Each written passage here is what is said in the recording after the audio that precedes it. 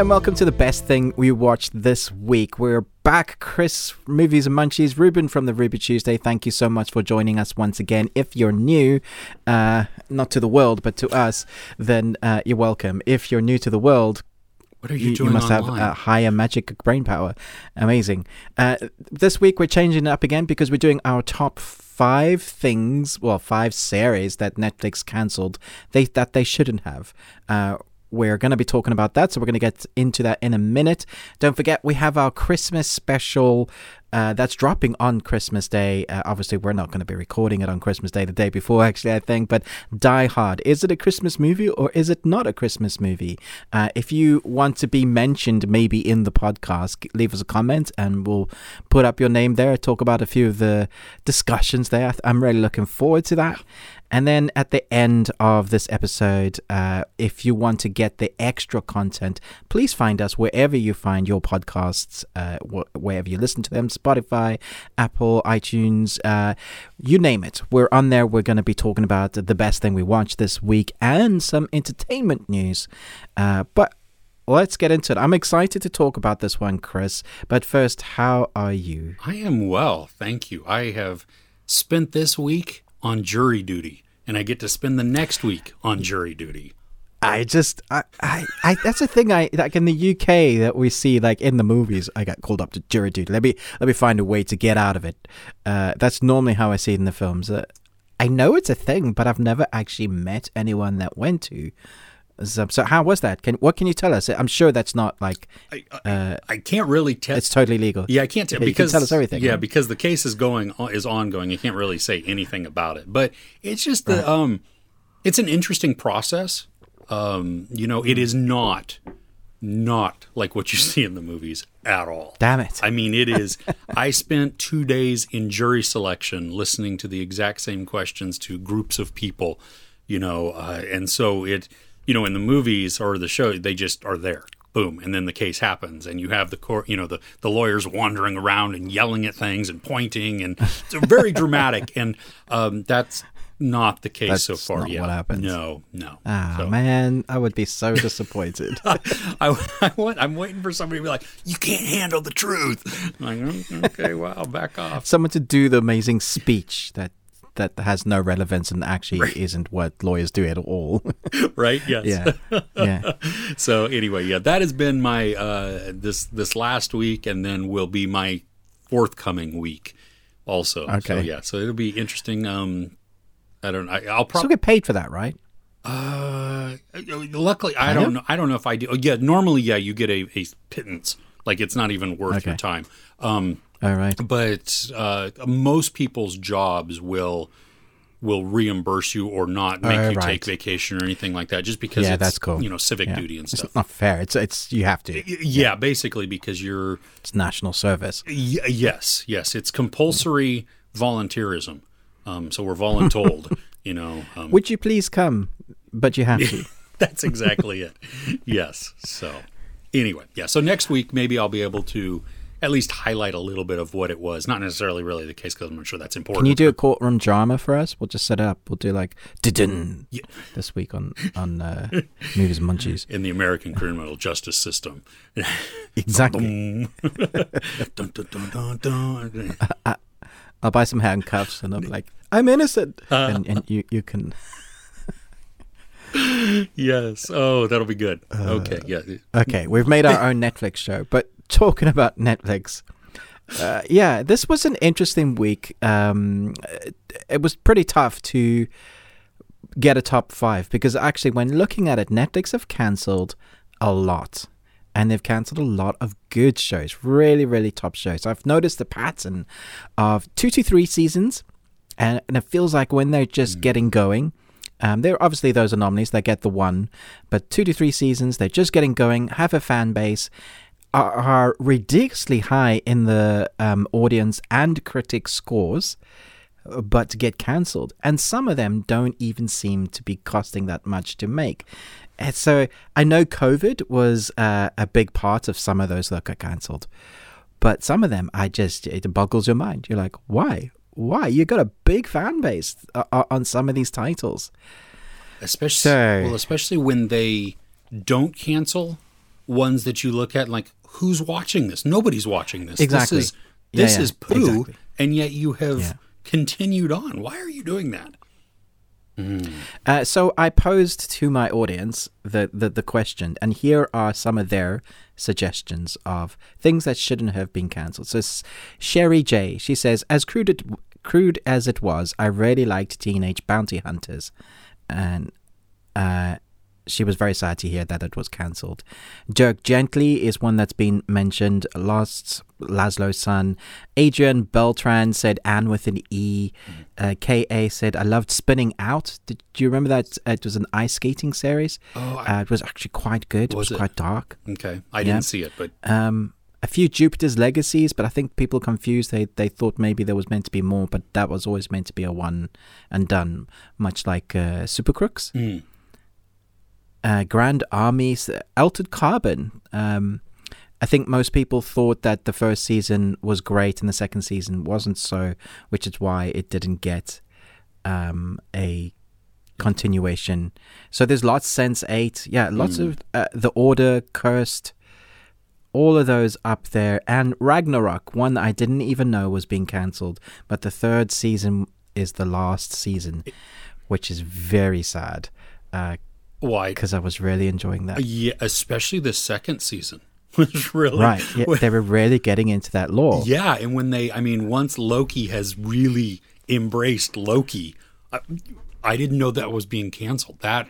I didn't either. That hurts, that man. Does hurt. Oh, goodness. Yeah. Okay, well that's... Would you like... apparently you ranked them, right? You tentatively ranked. Tentatively, yeah. I think it's those that I was like... some were like, I'm bummed that it was canceled. Like, I was enjoying it. To then are you freaking kidding me? So that is, yes, so I did rank them. Well, just, yes. Yeah, totally. Okay. Cool. So what's at your number 5 then? My number 5, let's see, I didn't number them, so I do want to make sure I still have 5 on there because I had more than 5 at the beginning. Okay. So, yes. The first one, this one only got one season and it came out... I don't know which year it came out, either at the beginning of 2020 or maybe it was 2019, but it was Messiah. Yes. Okay, so international, the globe hopping, I liked, I think I liked the spiritual aspect, the religious aspect that they brought in there, but it was still... really questioning a lot of things, and it made it real. I like the bringing forth of the Messiah storyline into a modern era. I thought that was clever. So it kept it relevant, but kept that religion in there, and pushed a lot of buttons that I thought they were quite brave to do. Yes. I knew some people were going to be really upset with when watching this. Yeah. It's one of those like, I know some people that are not going to like this, but the storytelling was so good. It really was, yeah. And the character, he was mysterious enough, and they held the portions of the story so close to the chest with just eking out a little bit of information here or there on certain spots where you're like, well, is he telling the truth? Is he just a kook? And what's going on? And then when we get towards the end to the season finale, it's like, oh, wow, okay, so now where are they going to go? Because they reveal, that he has healed people like that. Yeah. But then So you're thinking, is it a hoax? Is it a trick? Is it real? Is he actually? And then Netflix will not answer that for us. Never ever will we find out. No, and... So one of my subscribers, one that I trust that's been around for a while, commented on the thread of the things, and apparently Messiah was one due to COVID. So that must have been early days of COVID, though, because it's been quite a while. Yeah, well, and I know that, they traveled a bunch of locations within that story, so I can see how that could be impacted. Yeah, but if you wanted to keep the same sort of storyline, I guess it'll be tough. Yeah, but we had... I don't know. I almost think, though, that you can recreate places, you know what I mean? Like, or even if there are sets. Yeah. There's a stage is like and okay, so COVID is still happening. I'm not discounting that. But like productions have moved forward in safe manners. Yeah.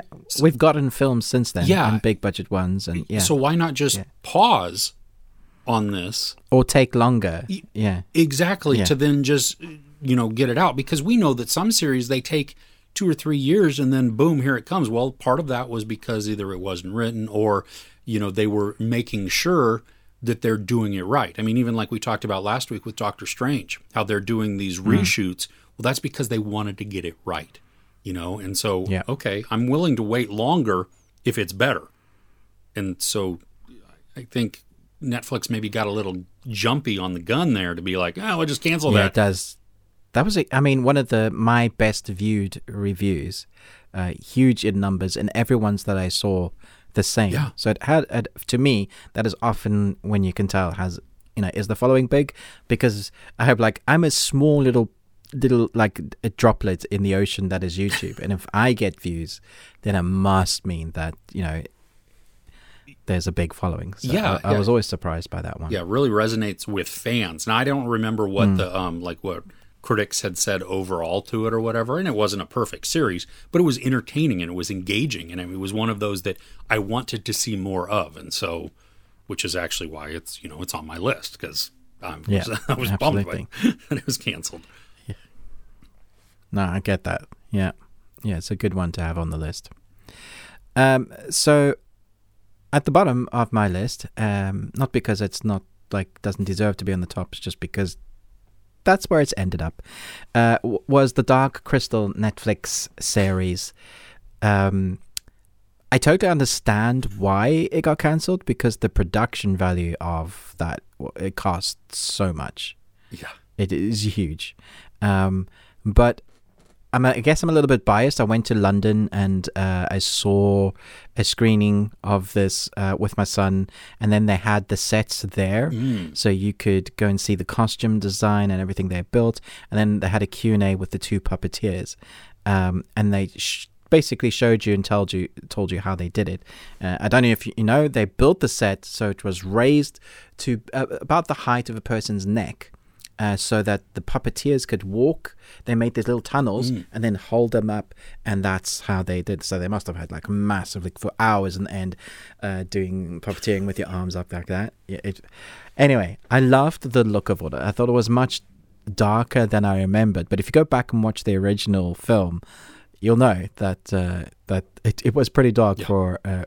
It's in the era of Neverending Story. They kept it very much like Labyrinth, that sort of feeling with the music and the voice work. They did add CG in there to kind of make it feel that that much more naturalistic, I guess, just to have a bigger scale. And the story was really fun, but it just started going. They had a lot more story. And it's one they obviously thought that they were going to come back with. They had the original Puppeteers workshop from I forget the name, but the geniuses behind that actually did, it was the same family that came back and did. Oh, wow. So I basically was like, this is everybody loves this, and everybody did. It had huge. Wow, you're laughing, so maybe you didn't, but it had huge critic response, and the audience loved it. So I thought for sure we're going to get a second season of this. Yeah, I was. I was surprised. I mean, I personally not a fan of it. It weirded me out too much. I know. Hey, I'm in the minority too, and I understand that. Because I know a lot of fans were like, "Oh my gosh, this is great," or it brings back so much nostalgia. And that was also part of the problem, that I didn't enjoy the first one. It was like, this is not my thing. And that's okay. I'm going to stick with my regular Muppets, and I'll be good there. I don't like this design. Yeah. But it was, I did appreciate the creepiness and what they were doing with the story, and how they were bringing in a little bit more modern into it, just even into the storytelling. And so, yeah, I mean, while I'm not personally upset that it's there, I'm just ambivalent. You know what I mean? I'm not, yay, it's canceled, or, oh, that's terrible. It's just, okay. Yeah. Everybody in the comments, let Chris know how wrong he is about the Dark Crystal series. Oh, again, no, totally. I am in the minority. I completely understand that. Fully know that. No, that's okay. You are totally allowed to be wrong, Chris. It's okay. Thank you. You're welcome. All right, what's on your number 4? Okay, well, I am not okay with this. This conversation. No. This is actually my number 1. So then but let's talk about it now. No, it's fine. We can talk about it now. Okay. Well, I just because I know what we're going to talk about for your number 1. So. Yeah, true. I didn't know what to expect going into this, and the story grew on me, and it was a short series, if I remember correctly. I mean, it was only 6 episodes or something like that. And the episodes were short as well. Yeah, but like any great show, it hooked me almost right from the very beginning. I mean, you have very charismatic actors. The story, just her discovering this thing that she can do.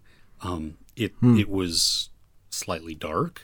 I like that. I think, if I remember correctly, it was also pretty violent at moments. It's pretty gory. Yeah. And I'm like, I wasn't expecting that, and yet I'm loving it.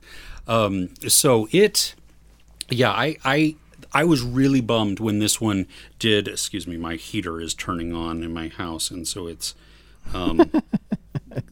just causing all kinds of noise.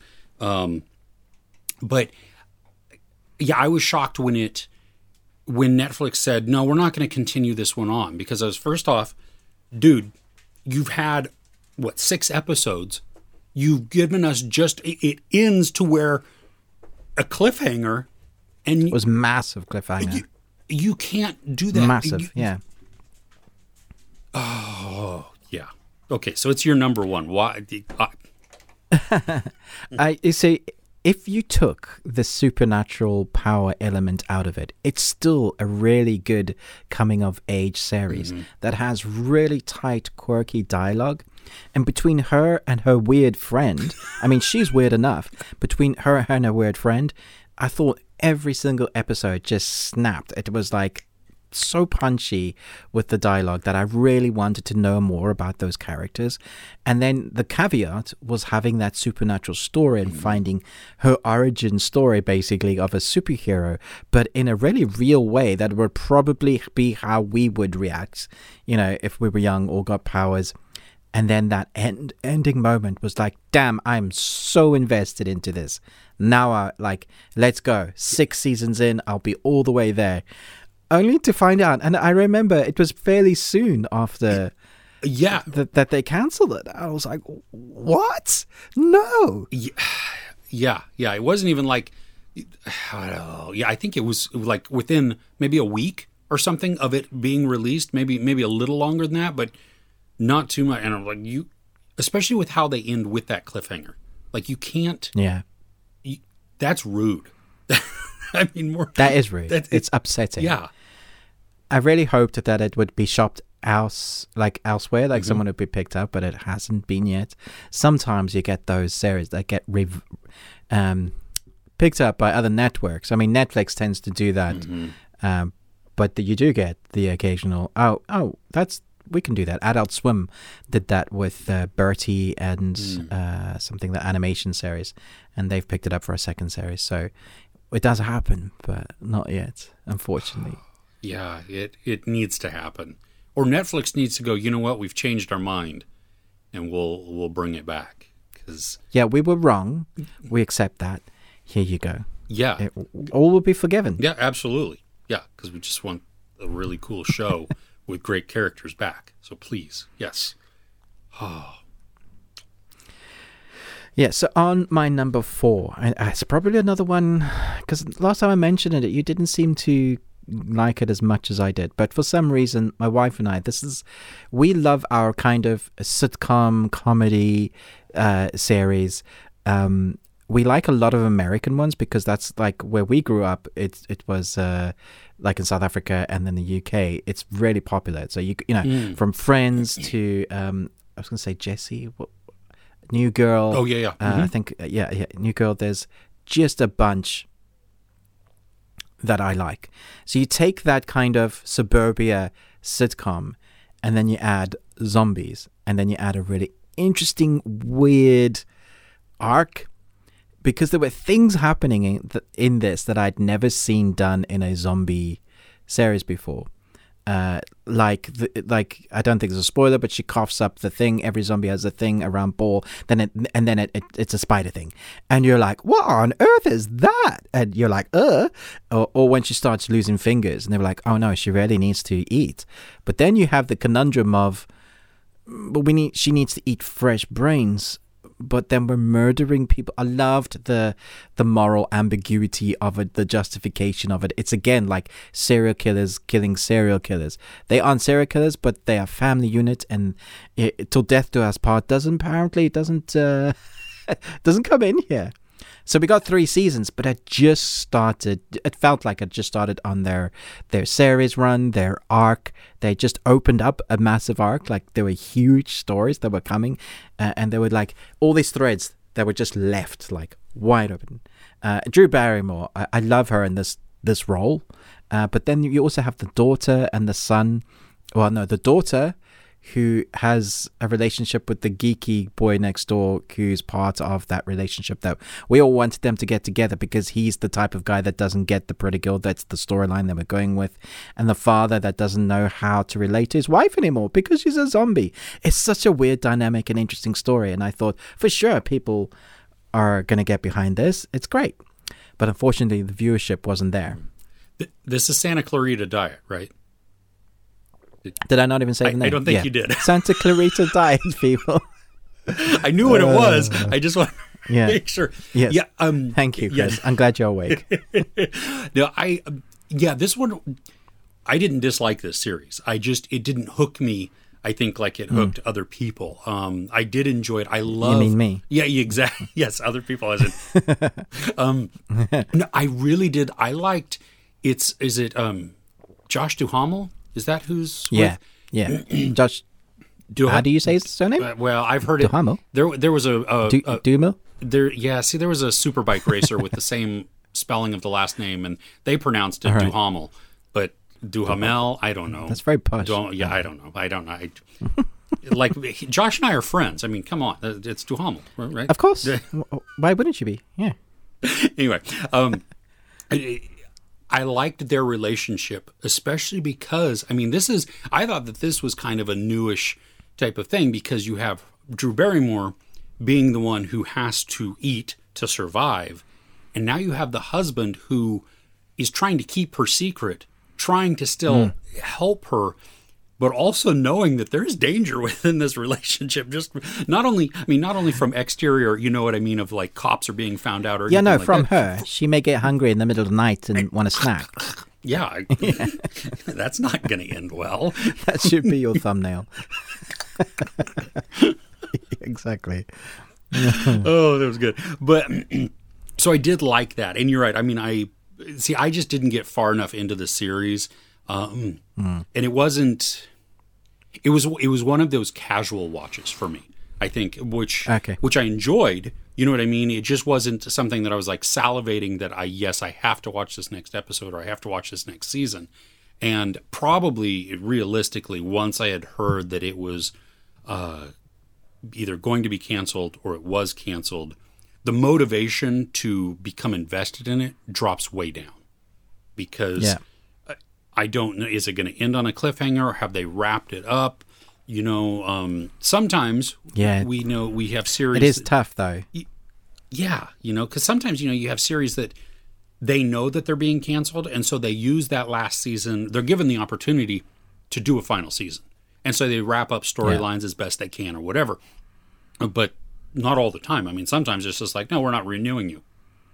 Fun. Okay. So... sad. Yes. All of this is All sad. of this is sad. Welcome to the depressing show. So what's on your 4? 3? 3? 3? 3. 3, yeah. 3. Hit and Run. That new one that I think it's partially Israeli, partially American. co-production type of thing. And the main actor's name escapes me, but he was in Fauda, and he was the creator of that. And I love Fauda. I think that's a wonderful show. This one wasn't on par with that one, but I was getting engaged because you have this guy with a special forces past, but who's tried to move past it, and come to find out that his wife, who is just, we find out we learn this in the very beginning of episode 1, that she's hit by a car and the car keeps going, thus the name Hit and Run, and she dies. But then it's in his pursuit of finding out who she is, and things begin to unravel, and just, more and more details about her hidden life come to pass. And so you have this guy who's believed one portion of this story that he thought was true, and all it really was a big lie with little things of truth within there. And him unraveling and then using his skills to go deeper down that rabbit hole, and then pulling in his press contact who can get different type of information or different access. And I think one of the things that I really enjoyed was once he comes to the United States, he acts like he's still in his country. So he'll go into the police station and demand things, and they're like, "What are you doing? Go away. Who are you?" Yeah, this is not how this works at all. And so you have frustration with then pile on fish out of water and not understanding how things work in this area, and yet still being driven to try and find out. So I was bummed that this one did get canceled, because most of my questions are still not answered. That's really the right thing. They do answer some, but they don't answer all of it. And some of the,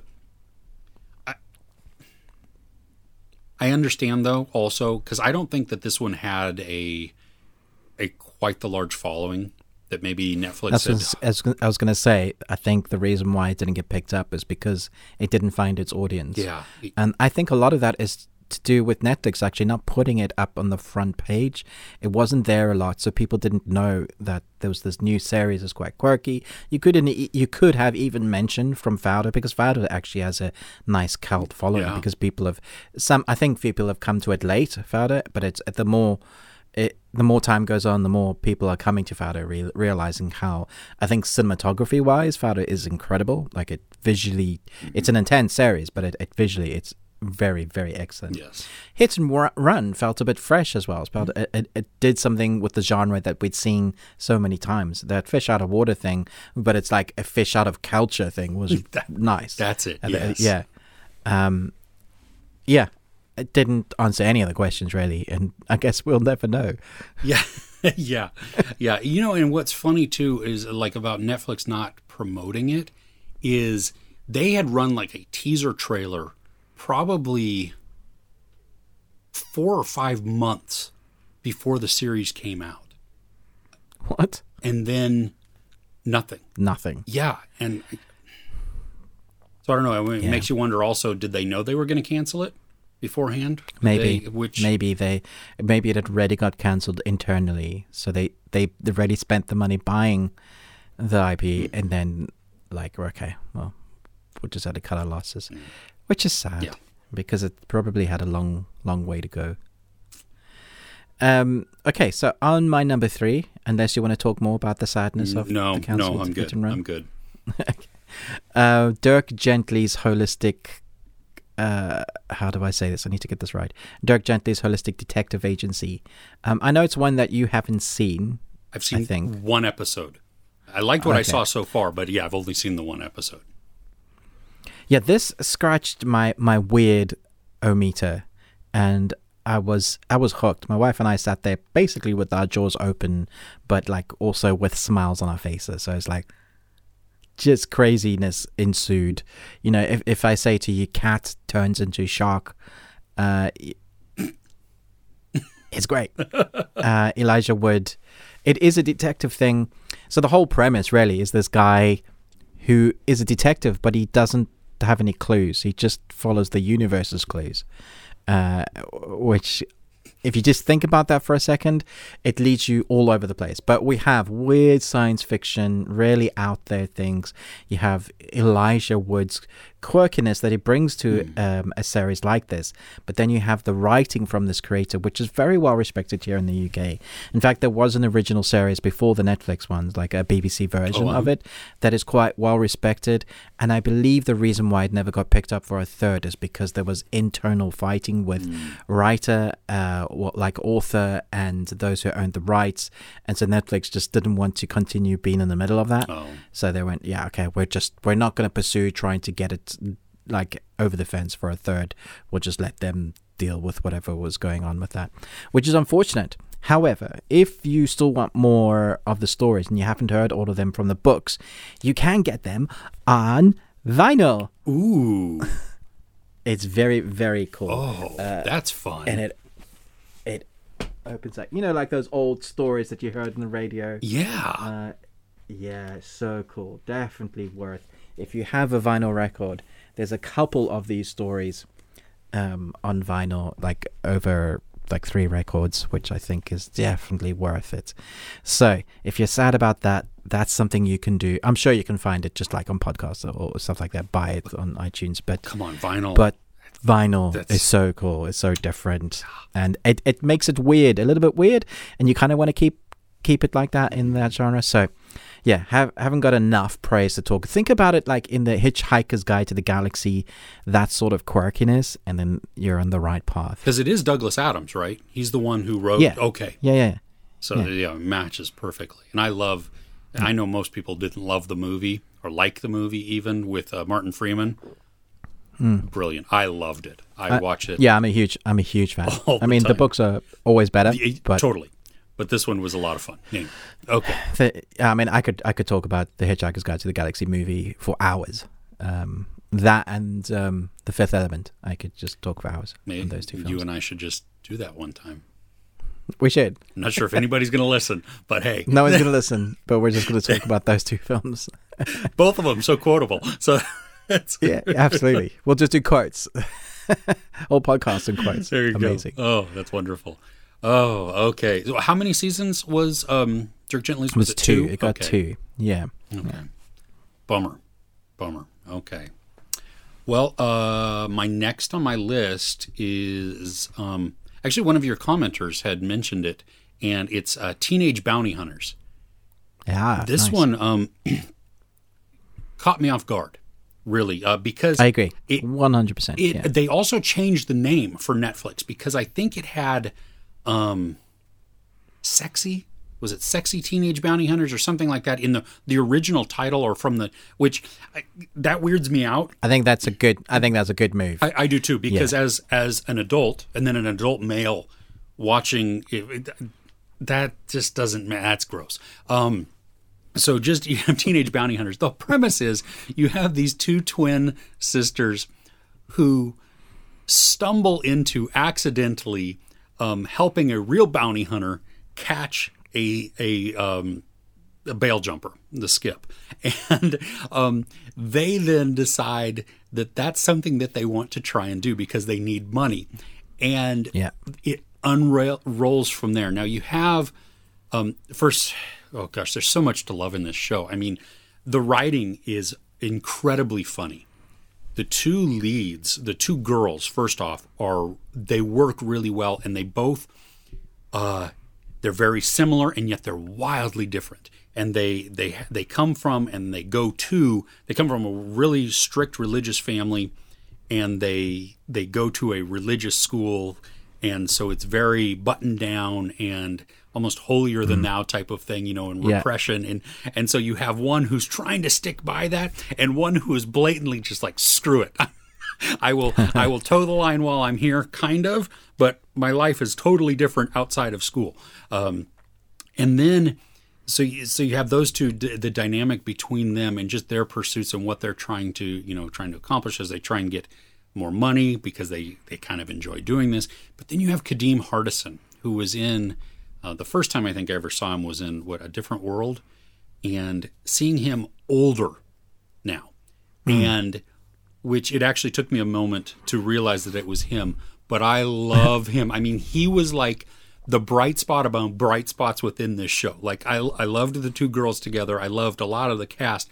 But then you have him, and he's just dry and sarcastic, and he's done. And he tolerates these two girls just enough, you know? And he has, like, in his... Yeah, he was great. The phone, he has, like, the blonde one and the brunette one. And he doesn't even know their names, doesn't care about their names, and yet they still come to him, and so he uses them a little bit to help get bail jumpers. And the banter, the storytelling, and they interwove a mystery within there, which then we get to the series finale. The finale. Yeah. And they drop a bombshell, and you're like, wait, whoa.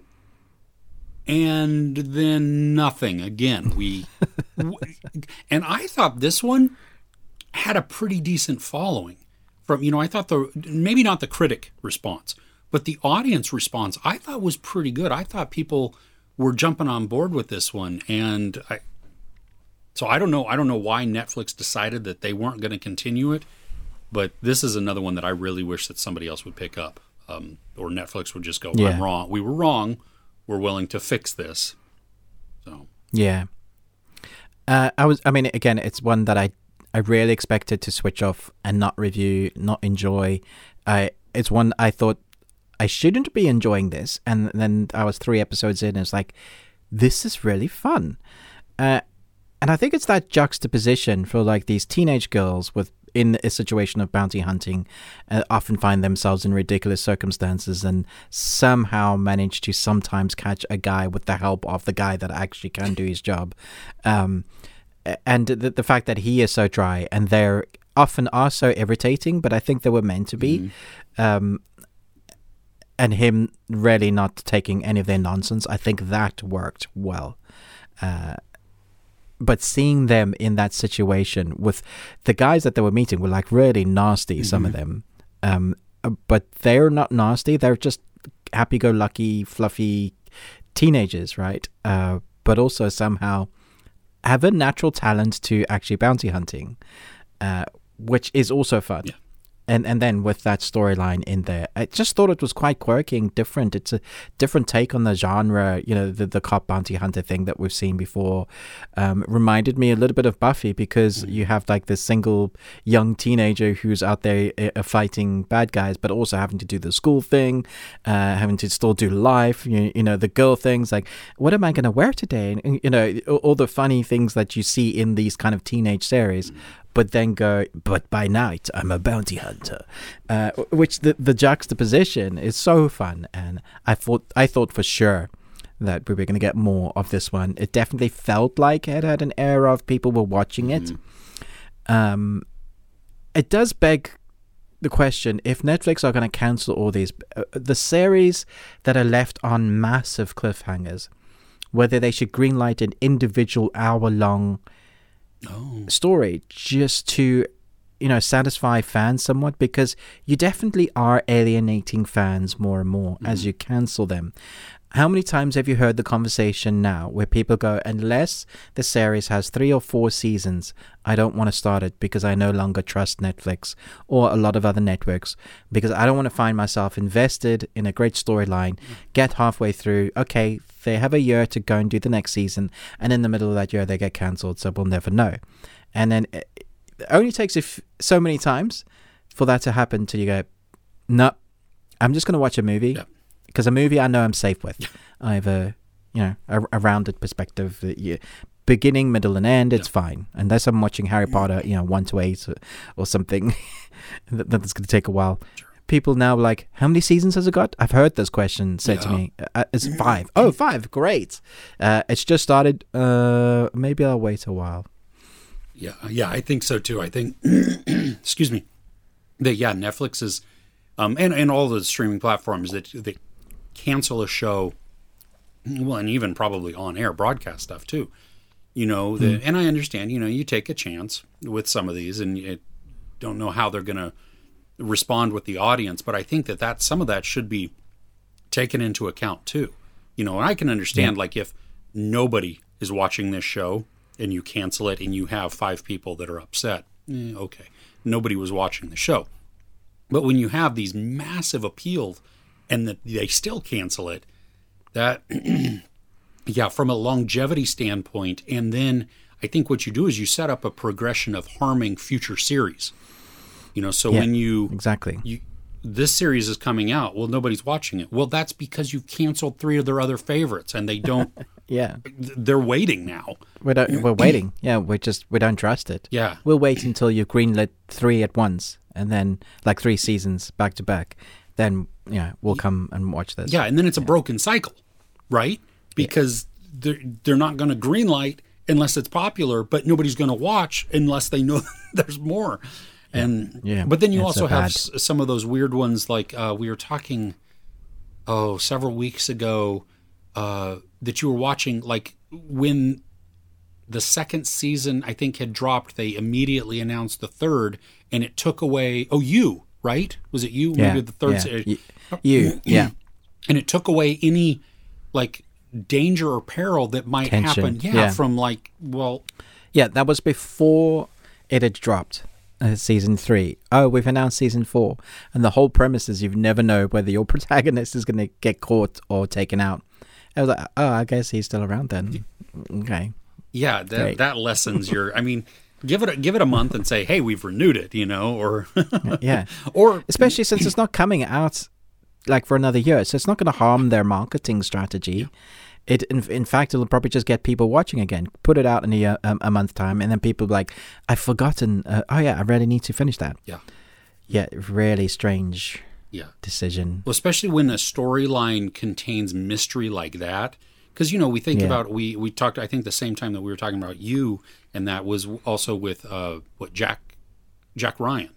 How they had announced, season 3 and 4 are coming. Well, okay, you know what? That's a book series. We know that he has a really longevity, and we started earlier than some of these, some of the movies have been. So we know he has a big career, and we've seen, progressions of his career. So that's less of a hindrance. I mean, I think in that instance, it's like, ooh, okay, good. I know 2 more seasons are coming. I want to see that. But when you have a mystery or something where your protagonist, your antagonist, whoever, you're like, ooh, are they going to make it this time? And if you take all of that away, that ruins my excitement for right now. Anyway, so before we get into my number 2, which is your number 1, I presume it is. Oh, I'm sure it is. I thought we'd do some honorable mentions. Okay. Yes. Yep. So the 3 that I have on here is Sense8, Glow, and Anne with an E. Now, I haven't seen Anne with an E, but I've put it on there because Anne with an E is the one fan base that I see on pretty much every single Netflix announcement, on Twitter, on trailers. It's yes, but bring back Anne with an E. Hashtag bring back, and I have to give it to the fan base for that series. I was like, it's the one thing that keeps reminding me, I really should watch that because they're so emphatic about how amazing the show was, and obviously didn't answer the questions or they just weren't satisfied with the ending. I know it got 3 seasons, so it wasn't like it was 1. But yeah, and similar thing could be said about Sense8. Now, I wasn't a massive fan of Sense8, but I understood that it was a really interesting premise. It was the Wachowskis, so it had some I guess, creativity around it. If you think the creativity of The Matrix, and then you add in a really interesting dynamic of 8 people that are able to sense each other and have different abilities through that, which is why it's called Sense8. It was very graphic in the way with its, I mean, that's what I remember from the series, very sexual in parts, which didn't flick my switch. There was one scene that was a massive orgy, and I didn't understand the need for it. But it did get picked up for a second season, and I believe people loved the second season. And then because of the love of that, they got this Christmas special, which I think kind of helped to wrap it up, but it didn't. It felt like it was just starting, and that's another one that fans were pretty upset with. So I thought, in my honorable mentions, I'd definitely mention those 2, and then Glow was one of those that I thought was going to keep going. had a really good fan base. People were enjoying it, male and female, even though it was about women and wrestling. The unique storytelling, it wasn't about the wrestling, it was about the women and the lives that they had to live in a time that didn't really like women in as wrestlers, but were showcasing some incredible I was going to say gumption, but incredible moves that even some of the guys wouldn't be able to do, and they were wrestling with guys and pulling out these things that was such a great show. I mean, anybody that watches wrestling knows it's a show, but you don't mind that it's a show. Like, if you've ever watched WrestleMania, you know you're watching a soap, but on guys throwing each other around and, you know, like, you did what? I can't believe you said that about my girlfriend. I heard about you and so. And, you know, it's that sort of quirkiness. So you get that. But then you see their daily lives and what it's like for them to live around that. And it was really interesting. And I thought particularly the scripting with the character development was really strong. I was really surprised because it felt like one that Netflix was behind. Yeah. And then it was just, it was just done. Yeah, because I want to say that was one of their first original series. Probably, yeah, up there, yeah. You know, or at least the one maybe not first, but I mean at least one that was getting a lot of backing from them. You know, a lot of marketing, a lot of just buzz around, even internally from them, and then pushed out externally. Yeah. Yeah, I haven't watched all of the seasons, but what I've seen of it, I've enjoyed. I mean, I like the characters a lot. And so and the dynamics. I love the personas that they come up with in the wrestling outfits, and how they sometimes change that. And so you get to follow the storyline of how they come up with that, their storylines on the wrestling. I thought that was, really fun. Very different. Yeah, so have you got any honorable mentions, or have we tackled them all? And I have one, and it's not one that I'm like absolutely heartbroken about, but I enjoyed it. It was The Regulars. And it was that the group of like orphan misfit type kids, with in Sherlock Holmes's world, and so they really, you know, he kind of hires them to do this, and it took a supernatural bent to it, and I mean I had fun with it. Like, I didn't think this, I really liked it. Yeah, you know, I mean, it wasn't like I was dropping everything and pushing grandchildren and old people out of the way to get to the TV to do that. But I mean, I had fun with it, you know, and I think that was that. You know, I'm going to sit down. Unfortunately, that was a series that was targeted by a lot of people that thought the series was woke.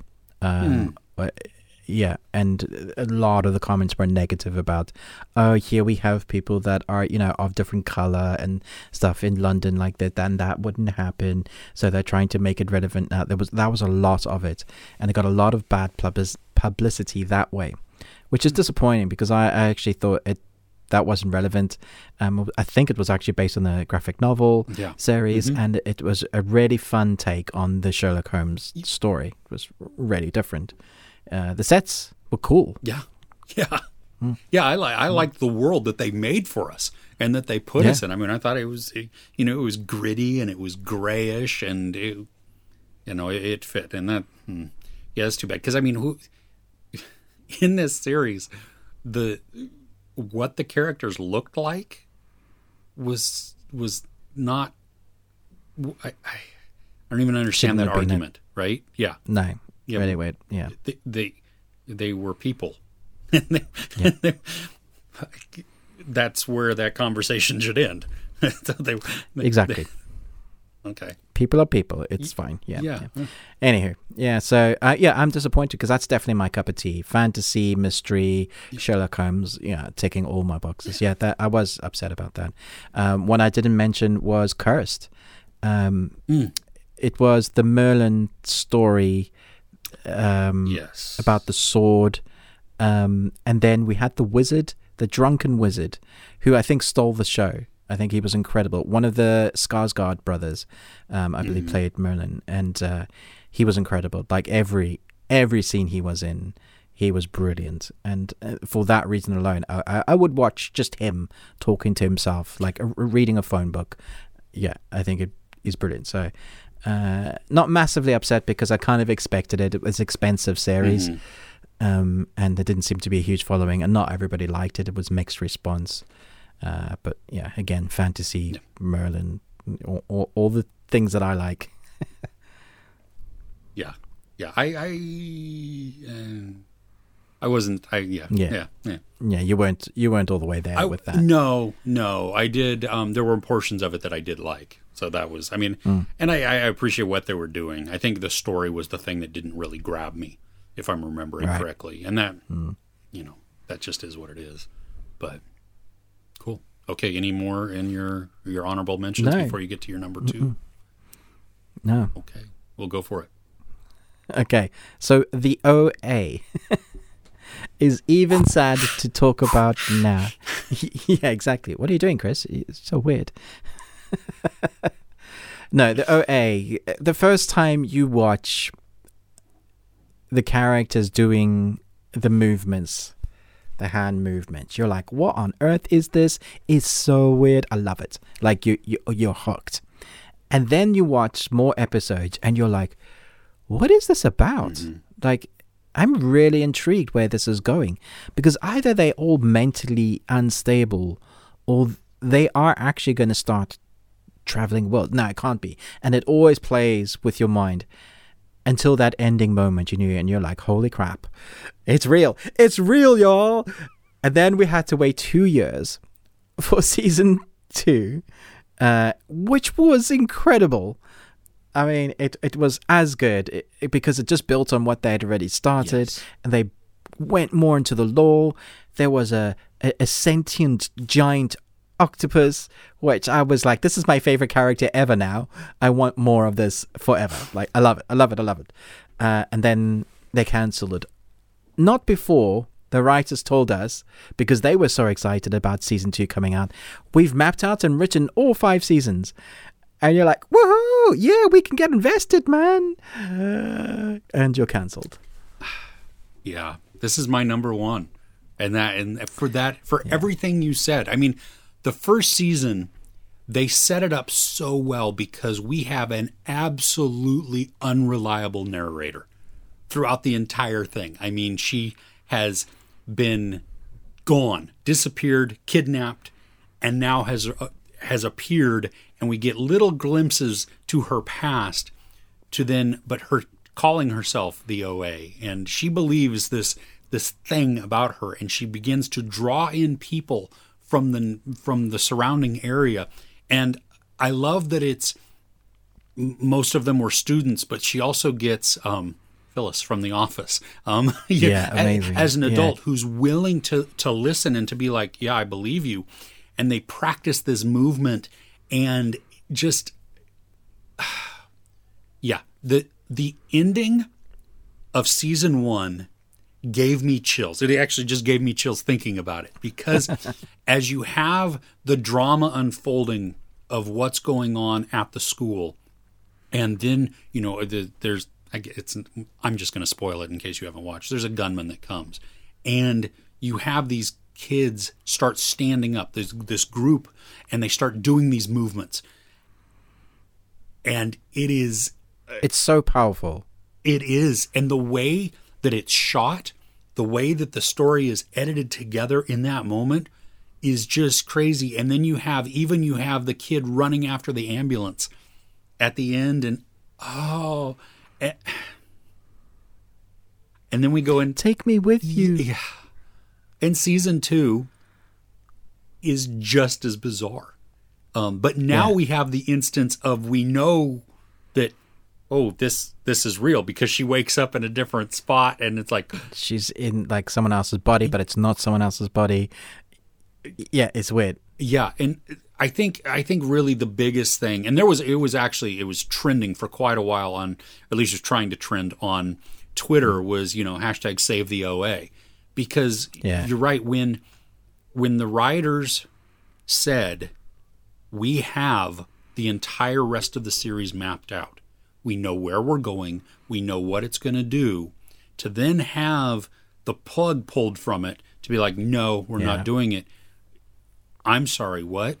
Because, and this is one of those that makes you scratch your head, because not only was their audience huge praise by the audience, it was a critical success. I mean, massive, critics high loved this, yeah.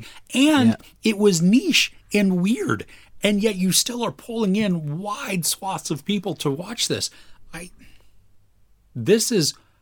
Come on, this is what like Netflix should be about. That you create these absolutely these. You had the worlds mapped out as well. That's what I don't get. The roadmap was written. It wouldn't have even taken them that long. They could have used the same sets almost. Film it back to back, do a year and a half shooting. You could have done 3 seasons back to back and finished it and given. Yeah, it makes no sense. And to have season 2 end in our world almost where you have Jason Isaacs, who is our antagonist throughout most of this, and Britt Marling, who is also the writer, her and her writing partner, created this. And so for her to wake up and them going, Britt, are you okay? And, whoa, time out. Wait a minute. I don't know. You're here now? Yeah, I don't know what's going on anymore. What? Oh, goodness. Okay, that I didn't even say anything in that. I understand. I'm just made noises. Yeah, it's flustering because it was so gripping of storytelling, and I understand that it is weird and that it is hard to follow sometimes. I mean, you have to. This is not a casual series. I mean, this is one that requires thinking and paying attention and following, but it's so rewarding when you do, and that's. And I can't even imagine, say for like the octopus and stuff, that the production itself is that expensive to execute. No, it's mostly just like indoor sets, people dancing around and lots of monologuing. Yeah, weirdly. Yeah, none of it really makes sense as to why it got cancelled. One day, it'd be great to have an exec come out and say, look, I just didn't like it, so I just didn't put it on the top of the pile. And you're like, okay, well, at least we know, because you suck, but you are wrong, but yeah. This is one that I really do hope that another network, some streaming totally platform. Possible. It hasn't been that long in the terms of the actors getting older. Mm-hmm. I'm sure all the other actors would love to be involved in it. You could do a little bit of a time jump skip thing. And started like a couple of years later, where people have gotten a bit older. It's totally pick-upable by another network. Yeah. For all those networks listening, because they're also listening to us, please. Yes, save the OA. Yeah. Seriously. Oh. Oh. Well, this has been a depressing conversation, huh? Yeah, really great. Yeah. Oh, well, what I know you've commented before, leading up to this discussion, but what didn't we cover? What is something that Netflix has canceled that you're just irate about, that you can't believe, maybe you're not upset about, or maybe you're not mad about it or irate, but maybe you're just scratching your head, or you're like, I really wish that they wouldn't have canceled that. Let us know in the comments, because that's, I know that there is a bigger list. I only covered the ones, and I made sure to put the ones on there that I have actually watched, not just the ones that I know about or anything. And so, yeah, we would love to hear that. As all, let us know in the comments. Thanks for sticking around. And as a reminder for this podcast, if you can rate, review what you hear, and just help spread the word about the best thing we watched this week, that would greatly help us out. We enjoy chatting with you. We hope you enjoy listening to us. This week, as you know, we just covered our Netflix series that shouldn't have been canceled, those that made us upset that they were no longer available. And so now, though, in our bonus audio, we're diving into the best things that we watched this week. Which I believe we both have a couple. They probably might even overlap a little bit. So, Ruben, why don't you kick us off with what's at the top of your list? Okay. The top of my list is to talk about Hawkeye's Arrows. Did you watch episode 3 of Hawkeye? I have not yet. God damn it, Chris! I know. I was in jury duty, remember? It's been a tough week. Yeah. Okay. That's okay though. You can totally talk about it. It's not gonna ruin anything for me. Are you sure? Yes. No. Go. Okay. Go for it. Cool. this episode should have been dropped with the first two. This was fun, and I feel like I'm saying that recently with the series that are dropping their individual episodes. It was the same with the Wheel of Time, and there was something else, but this should definitely have been dropped because the first two were great. This really felt like they had found what they were looking for in this series. There's an antagonist bad guy that's introduced at the end of episode 2 that you see her. Yes. But they spend the first kind of 20 minutes of the episode just on her backstory. And so what they've done is they've given you a reason to really like the bad guy, which is awesome. Yeah. And I think is one of the weakest things about a lot of Marvel movies. We don't have a proper bad guy. He's just generic, I am evil because of the sake of it. Tony Stark has created a robot, and now we got to go destroy him because he wants to be a real boy. And we don't like real boys in this in Marvel. This, I was like, yeah, this is the way to do it, man.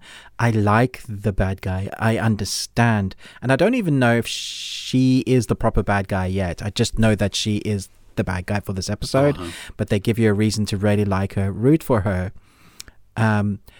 Almost feels like Hawkeye's the bad guy. Ooh. Like, because of his history as... Oh, yeah. Okay. The repercussions of that are now coming home. And it was an excellent way to go. But now you're really starting to see that. Anyway, for me, the standout was the action. And one of the interviews I saw with both the protagonist, I forget her name. What is her name, Chris? Maya. Oh, wait. Oh, Kate Bishop? Yeah, Kate.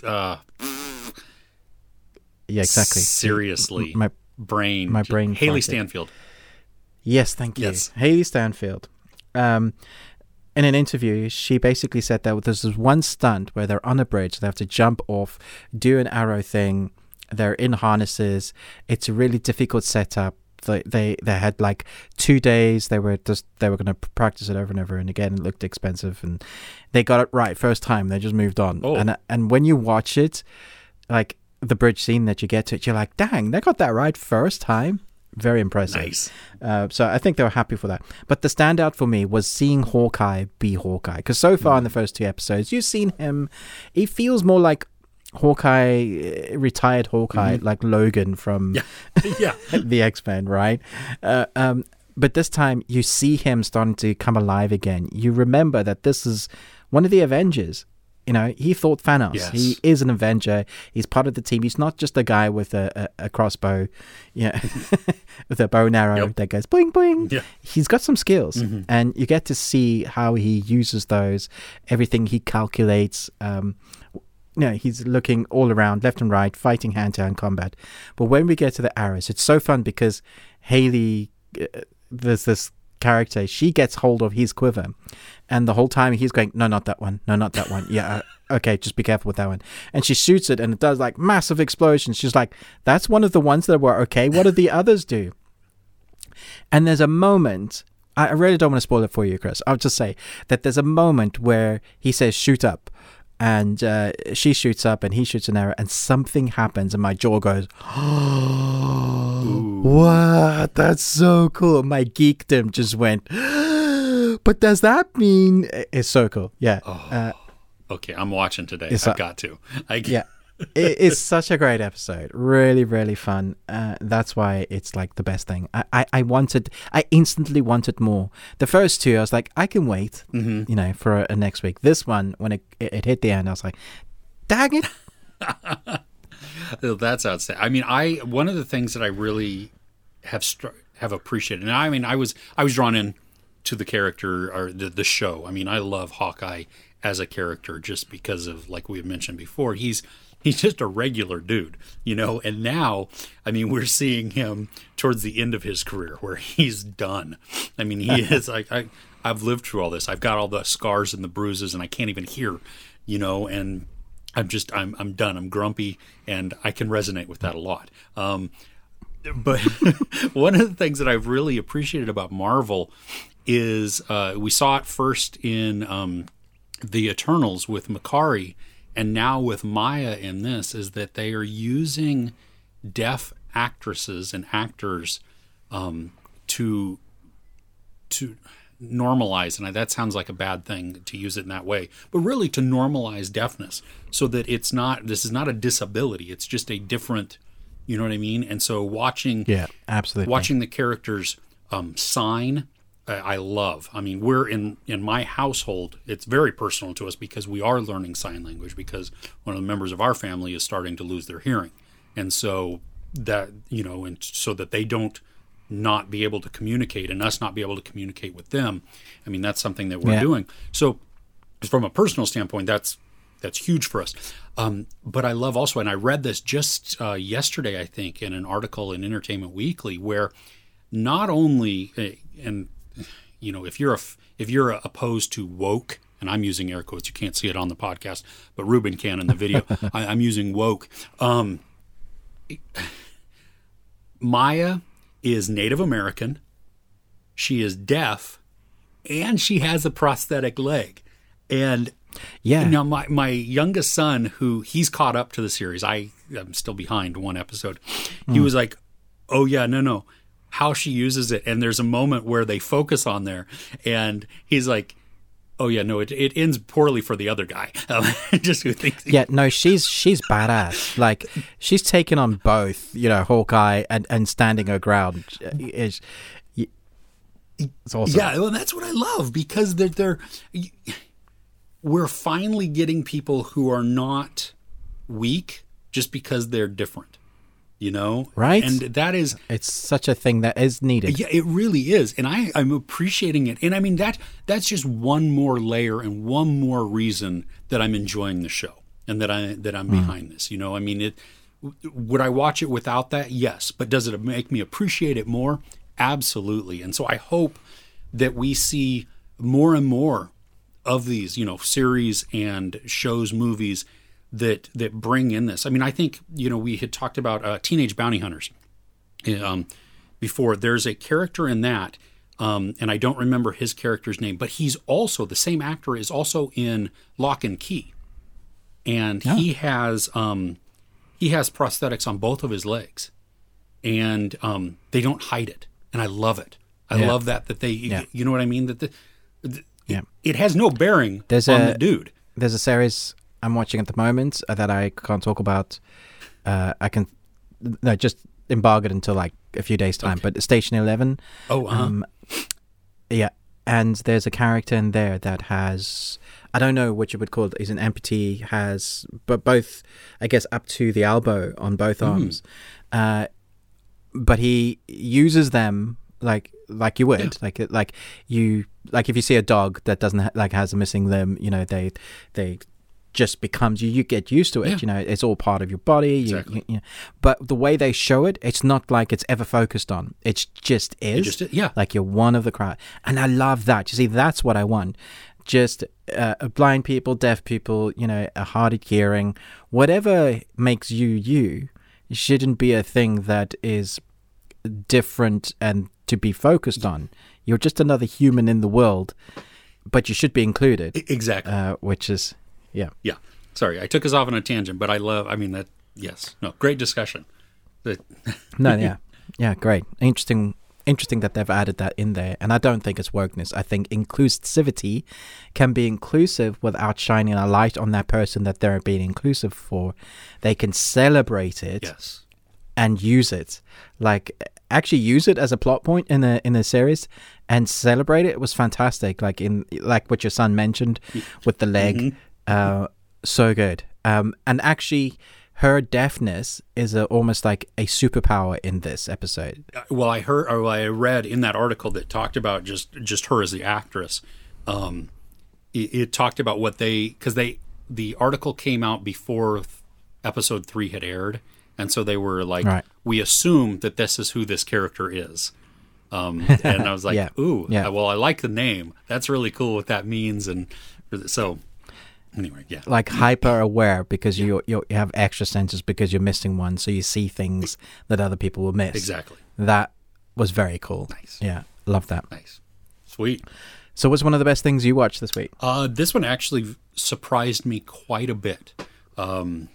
Because it is not in my wheelhouse as a genre, not a genre, but as a focus, I think maybe, but The Summit of the Gods on Netflix. A mountain climbing movie that is so much more. I mean, there's mystery within there. There is just the character development. The thing. Okay, there were two things that grabbed me. First, the animation, because you have a lot of these painted backgrounds, and then you have the animated characters on in front, but it's the flat animation, and I don't think that I would classify it, and you can correct me if I'm wrong because you're much more into anime than I am, but it's not, I didn't really get an anime, or like a true anime.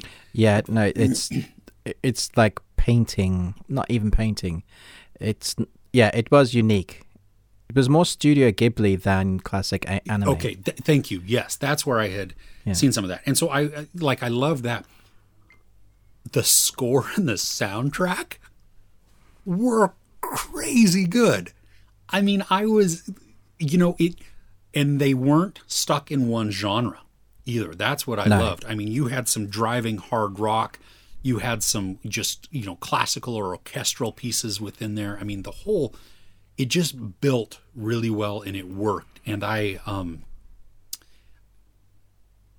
liked the way that the story was told. It took me a few moments, though, because at times I didn't realize that we were seeing a flashback because of just some of the ways that the characters looked and how they were designed. They looked very similar.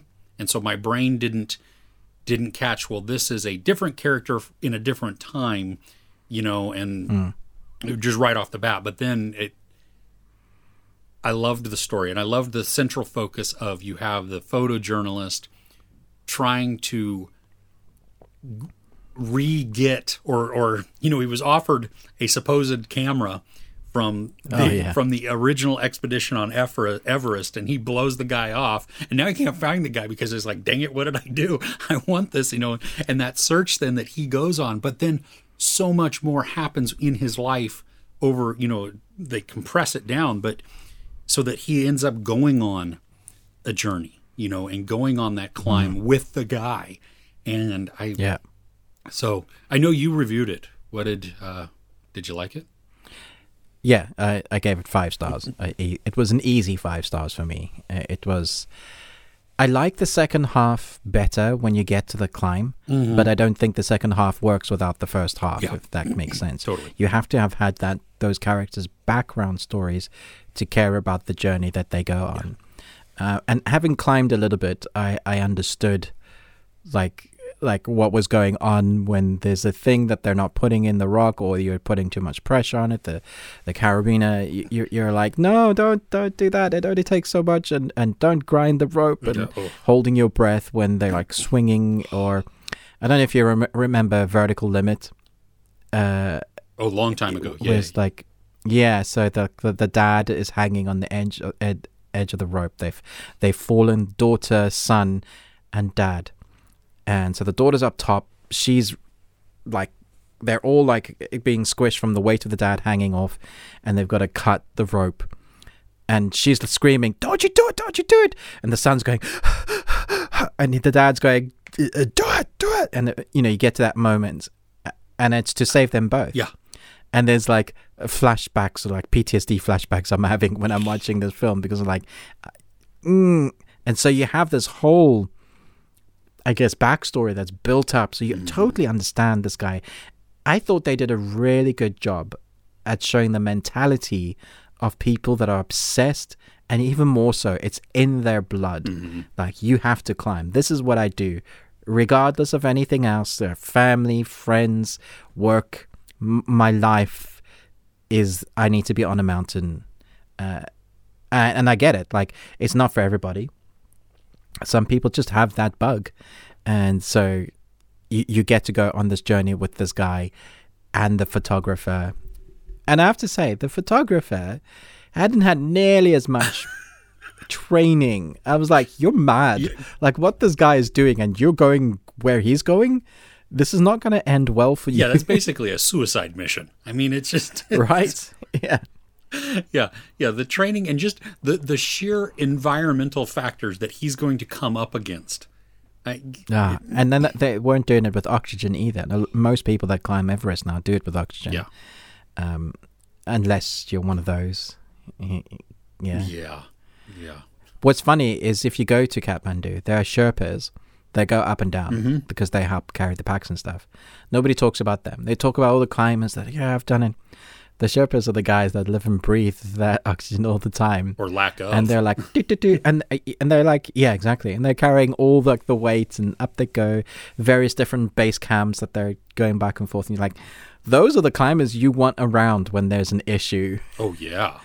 When something goes wrong, they know what to do. Yeah. No, that's their environment. I mean, you can, you have all these master climbers or whatever, and they're like, well, this is my environment. Or no. You're still a visitor here. You may have trained a lot. You may have, climbed a bunch. They were born here. And this is their life. Yeah, that's actually where I live, guys. Yeah. Exactly. Oh, there is a series. I don't know. You might be interested because it's horrifying to me. But it's on Amazon Prime in the U.S. and it's a reality series about Everest. And so really? They follow these climbers through, and I think it's different climbers each season, and maybe even different climbers throughout one season. But who, you have a team, and it follows the team and interviews them, and as they try and go up, and all of the things that they encounter as they go from like the very, very bottom base camp to the other base camp. You know what I mean? Because it's not like you just climb up and then there you go. No, you climb up to the lowest base camp, and then you're there for like 2 or 3 weeks. And you got to almost acclimatize as well to the oxygen level. Yeah. It's to me, there is zero fun in that. I don't like. I was going to suggest we go next year, Chris. Hey, I'll go with you and hang out, and I'll walk towards the base of the mountain, and then I'll wave goodbye to you, and then I'll be there when you get back. Bye. Yeah. Heights. When I get back, you got jokes. Yeah. Heights, that falling is like one of the top things that I just don't want to die. You know what I mean? You fall from that height, you're not getting up. No, thankfully, but it's not so much the impact and the dying right then, that it's the traveling and the knowing that I'm going to hit. But just pretend you're Superman and you're flying. Well, there is that. Yeah, if I could not freak out enough to get my my superhero stance. See your coat behind you, like in the wind. Yeah, doing it. Yeah, no capes.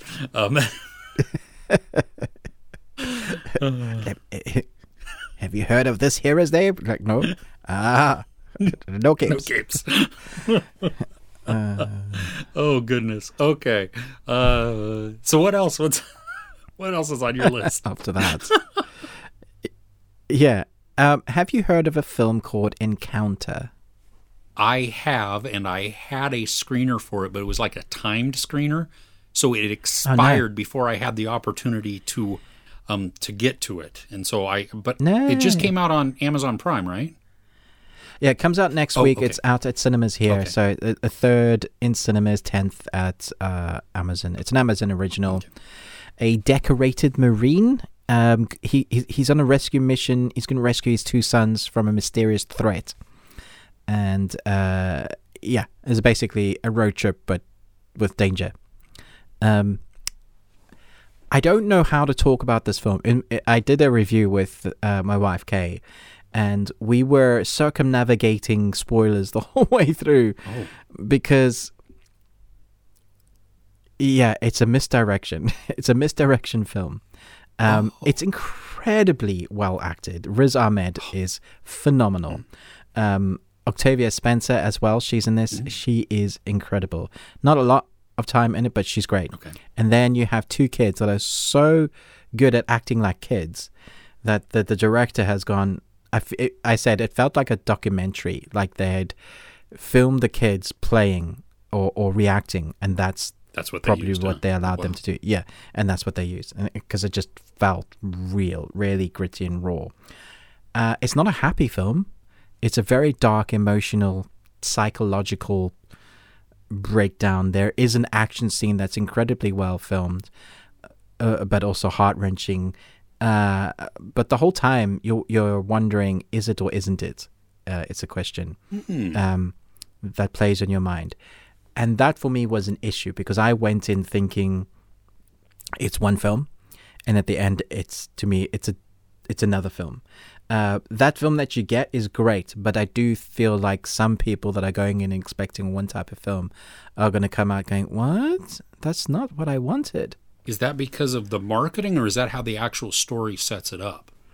Marketing and the story. Okay. It's like the first half an hour pretends it's one thing, and then it starts. You start piecing it together, and you're like, oh my gosh, it's not. Huh. So it's good. But yeah, but okay, it's like if you watch my review, you'd be like, yeah, Ruben really thought this was a well-made film, but he didn't enjoy it. does that make sense? Totally. No, my wife really enjoyed it and loved the acting, and she didn't mind the story so much. But I'm a sci-fi nut, and when you tell me of a threat and a rescue mission, that's what I want. Yeah. And when you give me something else, and I feel like I need to watch The Simpsons afterwards, then I'm like, that's not what you sold me. There's a couple of films that do that. There was one about giants. I Kill Giants. Did you ever watch that film? I did. I was like super excited to see it, and by the end of the movie, I was like, "Huh." I didn't dislike the movie, but it's not what you said it was. Yeah.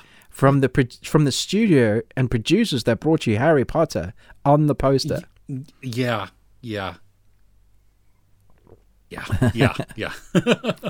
So it's on the best thing I watched because the performances are incredible. Okay. It's definitely worth watching. Okay. Its cinematography is beautiful, like stunning wide open shots, really heart-wrenching moments with like the family, whatever they're going through. So good. But I don't know that I'll ever watch it again. Okay. Yeah. Yeah. I'm like, dang it! I wish I would have. You wish you had that screener now. Yeah. Huh. Okay. Well, I will check it out then when it comes out on Amazon Prime. Yeah, it's next Friday, so it's only a few days. Okay. Yeah, not a long delay. Yeah. I think that's no. I don't even know what's busy that day. I don't know. Which actually, that reminds me, I should probably open up my calendar at some point because I need to figure out what we're watching next week. But while I do that, aside from that, what's next on your so this best thing you watched? This is a movie that I watched late last night. I haven't even done, as of this recording, as we're recording this, I haven't even done my review for it yet. So this is exclusive. Yeah. well, only to you, because my review will be out by the time the podcast is. I know, okay. Almost, yeah. No, but it's called Silent Night, and it is on AMC Plus. And so is it a rom-com? No. Yeah. Well, the song is featured in there, and it's actually a pretty good rendition at one point. Right. Okay. But I think it's also in theaters, in maybe limited release or in some places. But AMC Plus, right, definitely, and that's just one of my many, subscriptions that we have that I forget about that we have. Funny enough, the many subscriptions that we don't need. Yeah, funny enough though, I got AMC Plus as a tangent, but that's what I do. I got AMC Plus because I wanted to check out. I had heard so many great things about Gangs of London, and I wanted to watch it, and they had it. And so I was like, okay, well, I'll just get the free 60-day or 30-day or whatever it is, and then never got rid of it but Gangs of London, first off, is just spectacular. But Gangs, yeah, Gareth Edwards Evans, it's amazing, yeah. The main actor in that, who plays Elliot, he's in this movie as well. I now know what you're talking about. I've seen the trailer for this. Okay, well, I didn't see the trailer so when I watched it. So it's Keira Knightley and Matthew Good and Roman Griffin Davis, that was the kid in Jojo Rabbit. He was Jojo. And it is So Johnny Depp's daughter as well. Yeah, Lily Rose Depp. Yeah, there's I can't remember her name off the top of my head, but she was the main star in *Malignant* this year. Roman Griffin Davis? No, that's the Annabelle Wallace. Annabelle Wallace. Yeah, Annabelle Wallace. Yeah. Yeah. Okay. And so it is. It was funny because I went into this completely blind. I had no idea what the movie was about. So as I'm watching it, I'm just trying to figure out. I knew it was a dark comedy. That's really all I knew. And it is dark. The comedy is just dire. And the whole movie is kind of depressing. The comedy's not good? The comedy is amazing. I was laughing out loud, but it is like, it's biting. It's the whole tone of the movie is depressing because, and I don't feel that this is a spoiler because it's actually shown and talked about in the trailer, but a natural disaster of global proportions is coming. It's basically the world is revolting against us because we have polluted it or whatever. And I don't know, they don't go into exactly why it's happening, but a poisonous, toxic storm is enveloping the world. And so in Britain, where this takes place in the UK, they have passed out to residents basically a doomsday pill. So it's a suicide pill. And their whole marketing around this is you can die with dignity because the poison gas, what it does to you is not pretty. And it makes you it bleed from spots that you shouldn't be, and it just it's not a peaceful going. I mean, you don't just fall asleep and die. This is like, you just nasty. Great. Yeah, but see, you like at the outset, especially because I didn't see the trailer. I'm watching these. The crux of it is all of these old friends from college are congregating at one house, this farmhouse, and they're to say at Christmas time to basically just die together. And so you have that happening when they get there, when the guests arrive, when the friends arrive, there are weird and awkward conversations that are happening that we don't have full context, but they're like overly truthful in certain things, and there's like zero filter from everybody. So the kids are all cussing, and it's like, well, you and the parents aren't even like stopping them or like, no, you can't say that. It's shown in the trailer, like Roman Griffin Davis, he cuts his hand, and he asks his mom, am I going to die? And she goes, no, well, yeah, probably. And it just keeps going. And I think the movie is worthwhile. It does not have a good score, at least on IMDb. Like, audiences, I don't think are appreciating it as much as I appreciated it. I've got to say, though, it is a depressing movie at the end. There's no bright spot at the end of the tunnel type of thing. I mean, this is a, leave you in the bell jar type of thing. But it's funny along the way. I mean, there's banter. I think the dialogue works really well back and forth. And I like the concept a lot, even though it is just sad. Yeah, but I don't like sad at Christmas. I need happy at Christmas. Do you think that maybe that's why the audience are that could be not enjoying? Yeah, it I think much? that could be also because you have Doomsday Christmas. Really, that's what it is. So I don't know, but I don't know though, because I mean we have a lot of Christmas themed horrors. I think horror is okay, but it's not necessarily sad. But that was an insight into Robin's psyche right there. I can watch a serial killer film and enjoy that and not be like depressed at the end of it. Sure. But when you watch a thing about a family just dying slowly, you're like, Yeah, okay, that makes sense. Yeah, and I think that probably is why why audiences may not be resonating as much. I mean, the acting is done spectacularly. It's quick back and forth. I mean, the dialogue, the wit, the responses and the delivery are just like boom, boom, boom, boom, boom. Great timing together. Probably your biggest thing is that you have this overwhelming dread and sadness that is encompassing the entire story. And then when you end, it doesn't. There's no hope with this. It's not there's not a, even though there's a, yeah, no, I'm not even going to go there. Even if think like they joke about the queen being in her bunker with, with food. And so she would be safe from the storm. Okay. So the storm passes and she comes out. Who's left? Think about that. Then what does that world look like? Even if you have,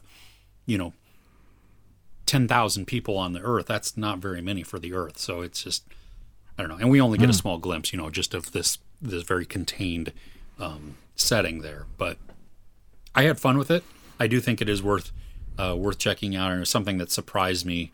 And I like the darker in the. You do like grey because you want to come and live in England. Yeah, this is true. Yes. Yes. Where it's all grey all the time. The sky is falling. Beautiful. So I'm going to talk about something that is quite old. Oh, okay. Saw it this morning because it's been on my plan to watch all of these because there's one coming out.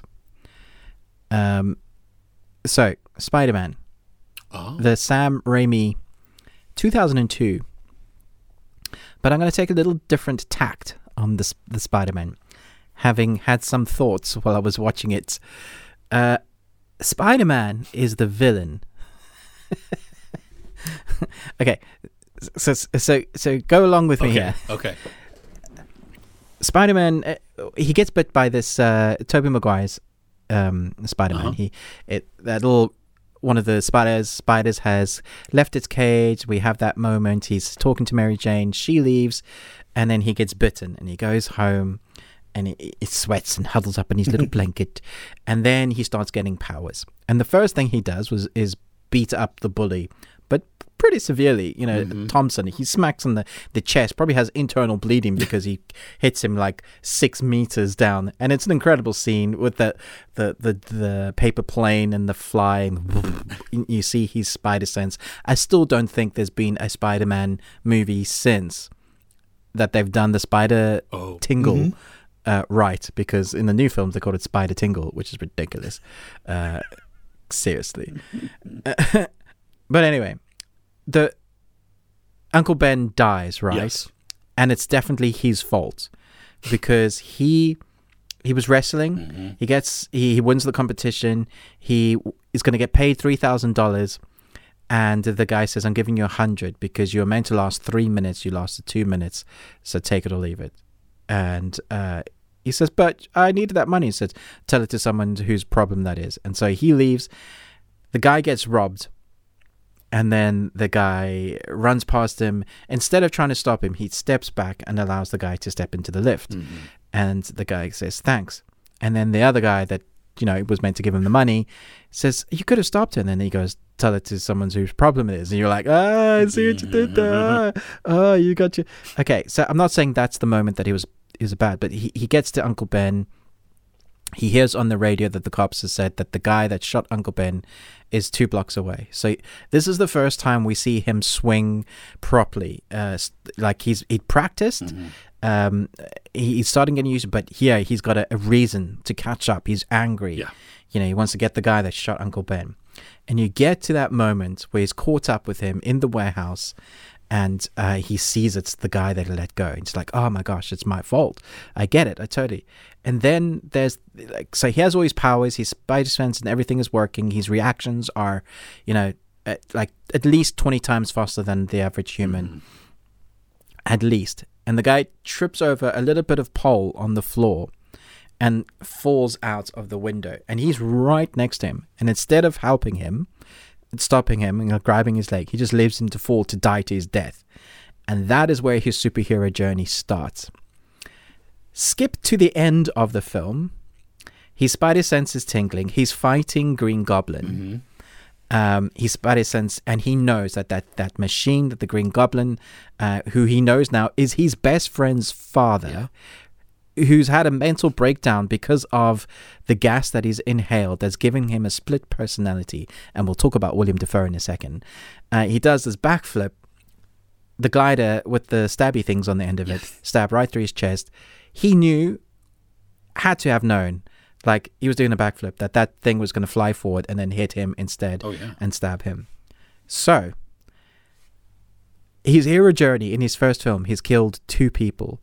Now, if you were to be taken to court for that, probably wouldn't be done for first degree, but second degree on both of them for sure. So Spider-Man is a murderer. He's a villain. What's your thoughts, Chris? I can buy that. I mean, the same thought popped into my head as we were talking about Hawkeye. Just that any of these superhero characters, when you look at it from an outside perspective, from the everyday person who has all of their stuff destroyed, I mean, they become the bad guy, right? And so I can see, I mean, Peter Parker, I think we extend some grace to him because he's a younger person.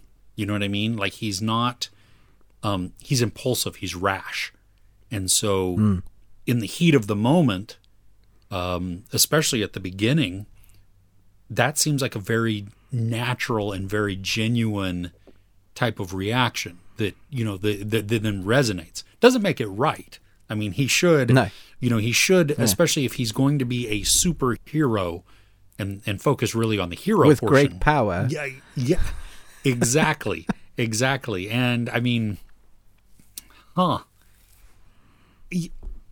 think it's a solid argument.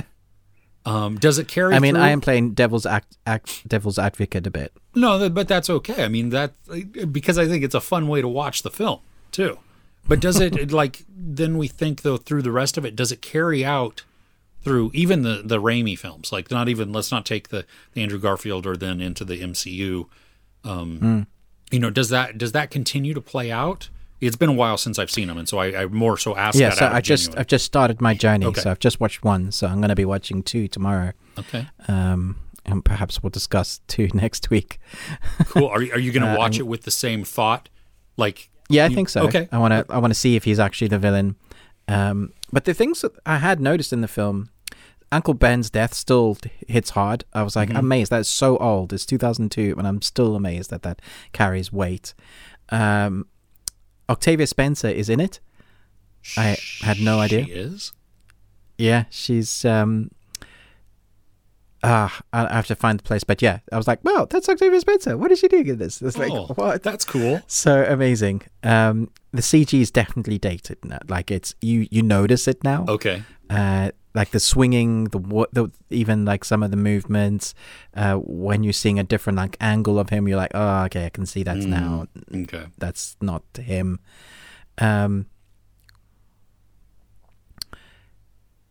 Yeah, things I noticed you can't say anymore. When he's fighting the wrestler, he says, "That's a cute outfit. Did your husband buy it for you?" And I was like, oh there's no ways you could say that now. Yeah, that doesn't age well. The actress that plays Xena, she's in it. Lucy Lawless? Lucy Lawless is in it. Like all these actors that weren't massively famous then. It can't have been long for her to be playing Xena, though. It has to be around the same time. Yeah. So she was in it. Yeah, bit part, like a. Sure, that's funny though. Oh my gosh. Yeah. It still holds up as a interesting film. It does lag somewhat, because I remember thinking this will always be my 5-star Spider-Man, and I think I'm probably going to say that about number 2, especially the director's cut, because there's a fight sequence that they add between the train and the skyscraper that they're fighting on. That I know that's part of where they add in the extra scenes. Oh, okay. Which makes it very different and apparently much darker. Oh. So I will be watching that again. But yeah, it was quite a journey to go back because we have the new Spider-Man coming out in a couple of weeks, which is like everybody's waiting for. There were a few shots that I thought, oh, that's definitely just copying what they did. The Mary Jane falling where she's screaming and Spider-Man's got to jump down. If you look at the trailer for the one now, there's exact Mary Jane falling, screaming, almost looks shot for shot. I presume it's homage and not copying, but it does seem like almost every Spider-Man has a Mary Jane or a female heroine or a girlfriend that falls. But why did they have to allow the Amazing Spider-Man's girlfriend to die? Like, everyone else gets to save her. But Gwen, he just like, bang. Oh, Done. no, she's dead. Yeah. Okay, great. Yeah, I Great. don't... Thanks. Yeah. I never understood the reason for that. He's the hero. You need to save the girl. Yeah. This isn't a realism film. This is escapism, right? You root for your heroes. Yes. Villains don't win in this one. Gravity does, apparently. Yeah, apparently, yes. Oh, I remember my boss. I was working at a radio station when this came out, and my boss took a bunch of us on a Friday opening day to see it, which was a great little escape. He was like, "Hey, come on, we're going out." And we were like, "Okay." we well pile in cars and follow me. All right, and we drive, and he's like, "Okay, see you in this." What? Middle of the workday? That's awesome. Amazing. Sweet. That's so cool. Yeah, a lot of fun. Great. I do have to say, I think Spider-Man himself isn't really the showcase of this film. I think William Dafoe steals this film 100%. Well, and I think that's the case a lot of the time when Willem Dafoe is on the screen. Yeah, when William's on screen, everybody's like, take a bow. Yeah, exactly. Yeah, he just has one of those personas where he's able to just captivate. You know, some of it's his voice. I think he has that unique timbre to his voice that is just it cuts through. But his delivery, that moment when he comes alive, the Green Goblin for the first time, he has a split personality, and that interchanges between him talking to himself and then him, Green Goblin, and it's him, and it's this reminds me of the Lord of the Rings, the first time Gollum is talking to his various personalities. It's the same that I guess back feeling and that, forth, that yeah. they're playing that back and forth, and it was just an incredible scene. You're like, oh my gosh, this guy's mental, which just helps you realize he is the villain, and it adds I guess a nuance to he's scarier because he is unhinged.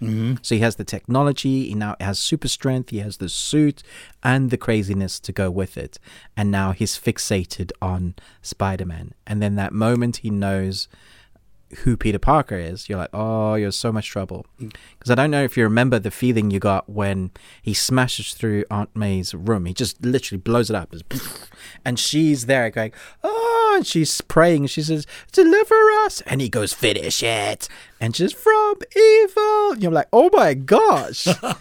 So dark. Great. Oh yeah, when unfortunately I saw character posters I didn't want to of No Way Home, and you were trying to avoid them. Yeah. Oh, we my wife and I and my son, my youngest son, we went and saw Ghostbusters this last weekend. Finally, Afterlife. Yeah, and I have not seen a Spider-Man No Way Home trailer since the first teaser. I've avoided. But they showed one in this. Oh no! My wife was laughing because my son and I popped up and ran out of the theater. Seriously, did you actually? We did. We were standing out in the hallway, and we kept opening it up just to listen. We're like, nope, it's still going. You know, and amazing. My wife. We come back, and my wife was like, "You should have seen all the looks that people were giving you." And we're like, "Hey, I don't care. I have avoided this for so long because I don't want to know anymore. You don't want anything spoiled. Yeah, that's the thing. Trailers show so much, don't they? They do, and that's why, I have no shame in I got to go. But to be fair, a lot of what we've got is just on the bridge. I think they're trying their best not to spoil things for us. So. Yeah. I'm glad that they're trying, but sometimes my brain works, you know what I mean? Or then I will see, like, because I've seen, as I scroll through social media or whatever, I see things and I don't dwell on them. But I know that if I see the trailer, my brain is then going to connect these subconscious things and then start working and figuring things out, or putting things out. And I don't want that. I like when I see them on social media, there's no context and I just keep moving by. I don't even pause on it. And so I don't give my brain that opportunity to work. So yeah, anyway. Looking forward to it. All right. Yeah. I think the final thing I have is Money Heist. I know you watched it as well. I thought it was a fitting conclusion to the series. I understand a lot of the arguments of, this has gotten silly or it is very repetitive. All of these things. I don't deny that. But within there, I still had a lot of fun. And there were still moments within this where we watch everything just fall apart. And what looks like the professor operating without a plan, just going off of what is now and him trying to work through that. And yet then still realizing that there are still some moments of plan that are in there. I still hold by the fact that I wish they would have released Part 5 all as one. Because I agree. Yeah. That whole scene, well, not the whole scene, the whole scenario and storyline with Berlin's son and, them scheming to steal that thing out of wherever they stole it from, Denmark or wherever. They took one whole episode in the volume 1, which it didn't have any context and it didn't lead anywhere in volume 1. In part 1, yeah. Yeah, so for us to then get it, and then we don't even see the son and any type of resolution for, I think, a couple episodes into, volume 2. And so it was too far disconnected, I think, for me. I would have preferred just, the whole thing all at once. Let me have it, because then it becomes a very cohesive story. That being said, though, I had a lot of fun with it. I think there was a great amount of tension that I was feeling, and excitement, even though I was pretty sure I knew what was going to happen or where this was leading. I liked, and we talked about, within Silent Night, how it's kind of a depressing ending. This one wasn't. This one felt good. This one allows me to root for the people that I want to root for. It allows me to root against the people I want to root against. And so at some point, I think I will then sit down and watch, all of the seasons. I think season 5 is better than season 4. But yeah. Yeah, I agree. I think everybody would probably say that season 4 is probably the weakest. Mm-hmm. If I were to rank them, I think I did in my review, I would say, it's probably 1, 2, 3, 5, 4. Yeah. I would agree with that. Yeah, because it does start off stronger and it gets more ridiculous as it goes along. Yeah. There were a few of the characters that were written strangely in this last 5 episodes. One character particularly, in one moment he's like, I totally love you, to one woman, and you think he's going to spend the rest of his life with her. And then the next episode, he's back with his wife and he's having sex with her. And I also thought of all the times to have sex. And, in the heist, or things are going wrong left, right, and center. I guess you would maybe like, we might die, so let's have one last hurrah. But at the same time, it's like, you have a job to do, protect the people you care about, do your job. So there was that. Yeah, I can see that. I mean, I think I was a little more willing to accept it because Stockholm, the wife, had been having this nervous breakdown. You know what I mean? All of the PTSD. She'd taken the drugs and everything. Yeah, it was not a good day for her. Yeah, and so Denver trying to calm her, to keep her safe, to bring her back into a, maybe a better mindset there. But then she does like a striptease dance. I'm like, what? How did you get from that moment to that moment? I don't know. Well, there's also, if we look at Rio also, he goes from absolutely grieving and then totally irate, holding a rocket launcher, to then, in a very short progression of time, to being able to laugh and, and I understand, in a heightened circumstance, I mean, you're going to go through all kinds of, emotions and stuff like that. So sure, yeah.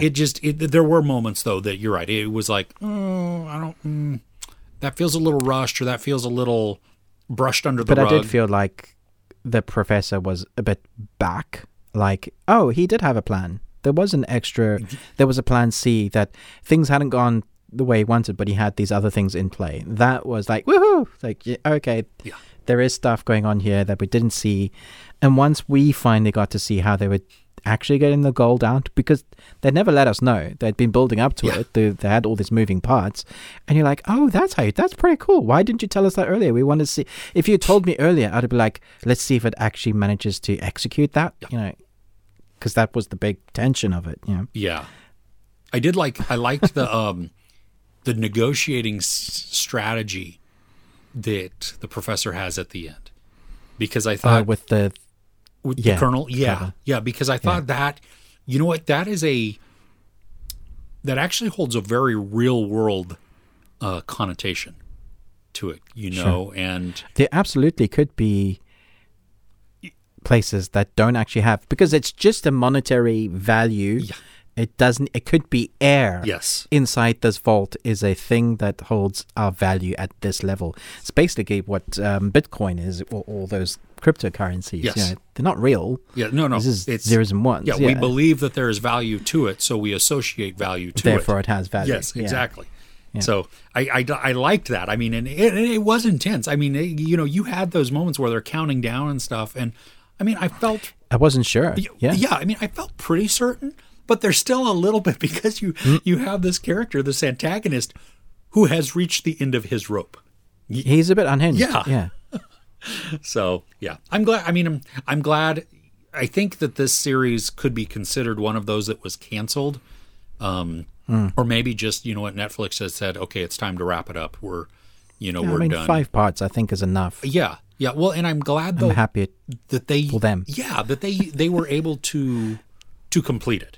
I think that's what then, you know what I mean? So as a fan of the show, I can be like, okay, maybe it was canceled, but they wrapped it up for me. And so now But is it over, Chris? Let's go into news from here. Cool. Okay. Yes, please do. Park Hae-soo, one of the stars of Netflix's Squid Game, is the star in the Korean adaptation of Money Heist. There you go. There's your news. Well, and somebody in my comments said that there was a Berlin spinoff coming in 2023. What? I don't know how true that is, but okay. So, okay, let's go back to your news. Why? Because money, Chris. That's not the right answer. I mean, it is the right answer, but it's not. Therefore, because there's another documentary coming with yes, Tiger King, Doc Antle's story. Yes, like talk about things that absolutely using things that don't need to exist. Yeah, exactly. Like season 2 didn't need to exist. Like after watching that, I was like, this offers no actual reward. Correct. There's no point. Yeah, it was not. I mean, they were riding on the cultural phenomena that was Tiger King. Yeah. And okay, quick aside. Did you watch the show The Coyotes on Netflix? Have you seen that? I've seen it. I've seen it on there, but I didn't get to it. Oh, okay. I'm like 10 minutes away from finishing it. Okay. So I'll be doing a review very soon for that. But there's a character in this who looks like a chubbier Joe Exotic. Amazing. I mean, he doesn't have a mullet, but the facial hair, no joke, every time he's on there, I see, that's all I see. So anyway, okay, totally aside. Okay. Going back to, they do this, they've done this before, like Designated Survivor got a Korean version of this. Was it Korean or Chinese? Oh, I don't know. I think it was Korean. Okay. Yeah. Okay. It got a world cinema release that wasn't English. Remake, I guess. Like from beginning. Same story. And I'm guessing this will be the same story, but So what's the point of it? Because this is not even American. It's Spanish. Yeah. Casa de Papel. Yeah. Right. Yeah. So it's not like it's. So why? Yeah, and I mean, and it's too early. It is too early, and I think though, I think any series that tries to copy, or anybody that tries to copy this one, I mean, some of the magic of this show was the writing. I mean, the writing is incredibly clever, and especially at the beginning, the first 2 seasons are very fast-paced, twists and turns, excellently done to give us good character depth, give us a whole lot of misdirection and mystery and intrigue, all the while then putting us in the middle of this caper. And like I remember when I first, because I came late to the game. I think season 2 had already been out, or it had just come, something like that. And I had as well. Yeah. And I started watching this, and I'm like, oh, I can't stop.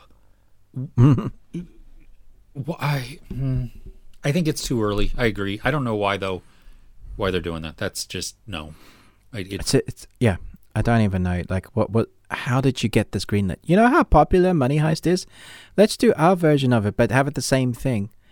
Nobody thought to say no. Well, because probably the cash. Why? Yeah, but see, I mean, did you say it was South Korean? The fans are just gonna. Is that what? Is it? Yeah, I think so, because it's the same from Squid Game, right? Yeah, it's this. Yeah, from Squid Game, it's the same actor. So, yeah. This is not to. I want our South Korean creators to keep doing what they're doing. They are creating amazing content. So is it Netflix riding on the coattails of the popularity of the Korean series at the moment? Maybe, but stop. I hope not. Don't do that. Let that cinema create the content that it has been excelling at and bringing us, exactly. And so we get more of that. We need more original content. We don't need more of the rehashing of what already has been done. So, speaking of which, if that are you done on that part of the news? Did you have more to add to that? Absolutely. No. Okay.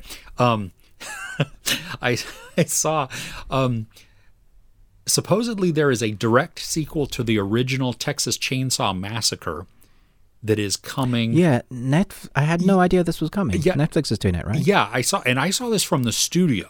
I mean, the Lionsgate, I think, is who, or Legendary, whoever the studio is that they're the ones that said February 2022 coming to Netflix. The Texas Chainsaw Massacre direct sequel to the original. And it was funny reading all the comments on that. It was like, we already had a direct sequel to the original. We've already had that. Yeah. Why? Do you understand why? Again, yeah, why? I don't know. I don't get. Oh, there's some films you can see that are just going to flop like from the beginning. Yeah. This feels like one that's like doomed. And I feel sorry for the actors, because they're like, whoa, we're in a Texas Chainsaw Massacre sequel, it's going to do well. But actually, they haven't thought about it properly. It's cash grabbing on the tails of an IP that's probably needs to be left alone for a while. Yeah, I agree. And especially when you take it in context of the sequel to the sequel of Halloween. This last one just wasn't as good as it could have been. You know what I mean? Like, yeah. Stop. Just don't. I mean, what? Why don't we get original? Why don't we get original horror? Or take some of these stories that have not been adapted yet, that are horror movie, and anyway. It depressed me when I saw that. I mean, I'll still watch, but... Well, some better news. Yes. Of what we were talking about last week on Junji Ito. Uh-huh. And I was talking about the Geo, the fish one. Yes. Tokyo Fish Attack. So there's an actual anime movie that they adapted. Seriously? It's already been made. Yeah, it's out. So we need to watch that. It came out in 2011. Okay. It's Aniplex, so it's got some good backing towards it. It's still horror, adult, R-rated, so they've kept to the original kind of. And I've seen some of the stills, and it looks, pretty weird, pretty out there. So hopefully I would have seen it by next week we can talk about it. Yeah, can you rent it? Is that, video on demand? Yeah, I'm pretty sure it's okay. you will definitely find it anywhere online, I think, Okay. because it's that old. Yeah. Nice. So Aniplex is probably on some sort of anime. Oh, sure. Wherever you watch anime. Okay. Yeah, one of those. Okay. But yeah, I'm very excited to talk about that because I should probably temper my expectations. It's anime, but yeah. Okay, I'm just excited to see those, like the stills moving, basically. Yeah. The artwork how is weird they cool. can get. So if they can, it's very great. Yeah, do that. Okay, so do you have more news? I have one more that I'm really excited that I hope happens. Guillermo del Toro, he wants to make At the Mountains of Madness, and he has pitched the project to Netflix. But why do I know that? That is Lovecraft. Right, that's why I know that. Yeah. Here's the thing, though, that got me. He wants to take it in a weirder direction. Dude, it's already weird. Yeah. How do you make it weirder than that? I don't know. And I don't even know how he can make... the story is amazing. I love the story. But, yeah. Anyway, I don't know if they've picked it up yet or not. I'm on board for that. I'm totally Amazing. on board, yeah. So hopefully we'll see in the next few years maybe something come of this. Because, you have Lovecraft that's already weird. You have Guillermo del Toro who does weird. And then if he wants to take weird and make it weirder... Okay, I'm on board. Absolutely. Just his name has me going yes. Yes. Don't have to tell me what it is. Just yes. Exactly. But now double yes. Yes. Amazing. That's all I got. Okay. What are we looking forward to coming this week? So the thing there's two things I'm really excited about. One's a Netflix film called 2. Have you Yes. Did you see? Because it looks so messed up. Did you read the description? Yeah, just the premise. Two people wake up after they've been sewn together, but there's a sinister reason why.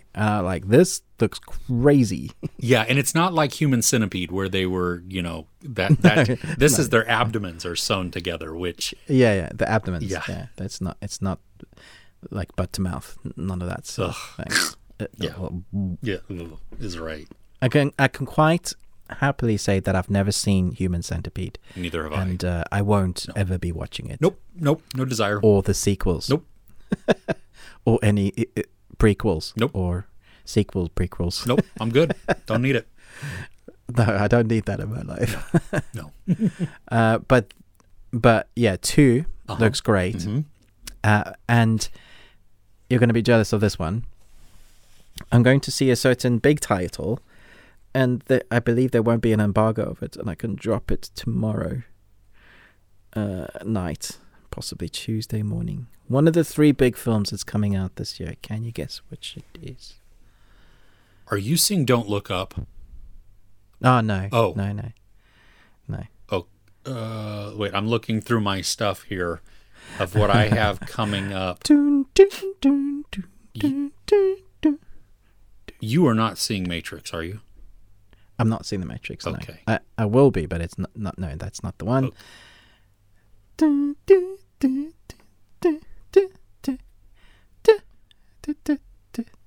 I don't even... Let's say, if I give you a clue, they're kind of like spies. They normally dress quite sharply. There's been 2 films in the franchise so far. This is a prequel.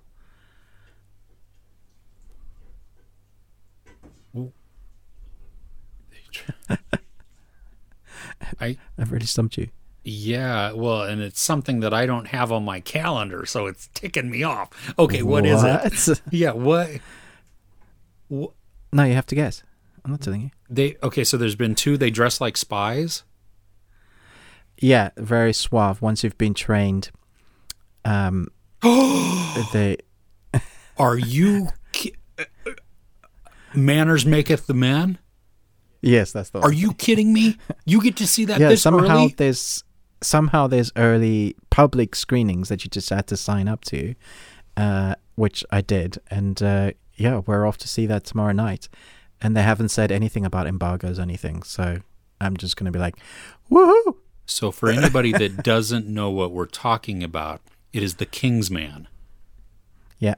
I'm very excited about this one, actually, because this is one that we thought were probably going to get swept under the rug because of The Matrix and Spider-Man. Yeah. Which is why I'm guessing they're doing these early screenings, at least here in the UK. Sorry, Chris. I knew this one would irk you. Dang. Oh. And when I told John, because we had John, the composer, he called up his friends and got himself to the same screening just like that. So he obviously knows some people. He knows the right people. Wow. Yeah. Oh my goodness. Oh, I'm jealous. Okay. Anyway, so I'll let you know how it is. Yeah. Yeah, with no spoilers. You bet. No spoilers. The best bits are. Yeah, exactly. Please tell me. Yeah. Yeah, I've been looking for it because I've seen. I don't think I've seen any new trailers, but I've seen the trailer that I've seen before, and I've seen it recently, and I enjoy it. It makes me just want to see more of it. Yeah, I was a little bit miffed when they first said, "Oh, this is a prequel." I was like, "No, I just want you to carry on the characters I really like." But when I saw the trailer, I was like, "Okay, this looks good. Yeah, this looks fun." Yeah, yeah. And do you know who's playing Rasputin? No. Rhys Ifans. Do I know Rhys Ifans? Notting Hill, the weird guy. Oh, really? Him. Yeah. Oh, amazing. Yeah. Yeah. As soon as you said Notting Hill, I was like, oh. I mean, I know he's been in so many great. other things, but that's just the one that always pops into my head with him. And yeah, I get it. Yeah. Amazing. Oh, okay. Well, what are you looking forward to? The Unforgivable with Sandra Bullock. Looks dark. Yes, it does. Yes. Doesn't look happy. Yeah. No, it does not. I'm also looking forward to 2 or Dose. Then we've talked about it. I finally got the screeners. Yeah. I'm so excited because season 2 of Centaur World is coming this week. And Yes, it is. We can finally talk about it. Oh, I'm going to be binging it the rest of this weekend, and I want me some Comfortable Doug. Yes, exactly. I might do that tomorrow because I haven't binged them either. Nice. So I've seen just that first episode, but I might sit down and watch some Comfortable Doug. Everybody needs a bit of Comfortable Doug in their life. Absolutely. But are you comfortable? Shaman King is an anime I've really enjoyed. They had the first season come out recently, and that's dropping this week. So I probably will be talking anime a little bit. Okay. New episodes of that.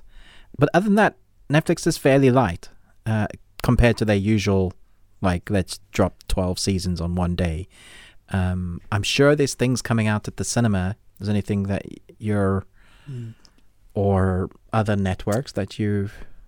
Nothing that's really... Because there's that one season I'm going through at the moment, Station 11, which is... That's HBO, right? Totally embargoed. Yeah, HBO, which is... I really want to talk about it, but I think it's on the 12th. Okay. Yeah, they haven't gotten back to me yet. I've reached out and crickets. Okay. So, but yeah, that... Because you had messaged me and you're like, ask for this now. Dude. Yeah. It's like, okay. Get this. It's your type of weird, I think. Oh, nice. Right on. Okay. Yeah, I don't even know anything about it. Like, I didn't. Yeah, don't find anything else about it. Yeah, I figured that might be the best way to approach this one and just dive in and experience it. So, but definitely we'll be talking about that when that comes out soon. Station 11. Look out soon, kids. Nice. To an audio podcast near you, we'll be talking about that. This audio podcast near you, preferably. Yeah, but I think that's everything I've got. Okay. Well, cool. Well, thank you, everybody, for tuning in, for staying with us. As always, we do appreciate you listening to us, and if you can, rate and review us as much as possible wherever you happen to listen to. I guess you could probably only rate and review us once, but you could do it on multiple platforms if you'd like. That would help us out a lot. And always, as well, you can tweet at us at Best We Watched. We are on the Twitter. We're on Twitter, And we're on the tweeter. The tweeters there, yep. But Dat gum. Yeah. You sound like Mater. If you ever want to look at what we look like, that was good speaking right there. I talk good. If you've only ever listened to the podcast and you ever want to check us out on YouTube to see how goofy we are sometimes, not goofy looking, but just goofy together, you can hit up Ruben at the Ruby Tuesday on YouTube. It's very easy to search, and he will be the first one that pops up, the Ruby Tuesday. Or you can check out me, Chris, at not the Movies and Munchies. I know what channel I'm on, hey. But, okay. So until next week, thanks so much for listening, and we'll catch y'all next time.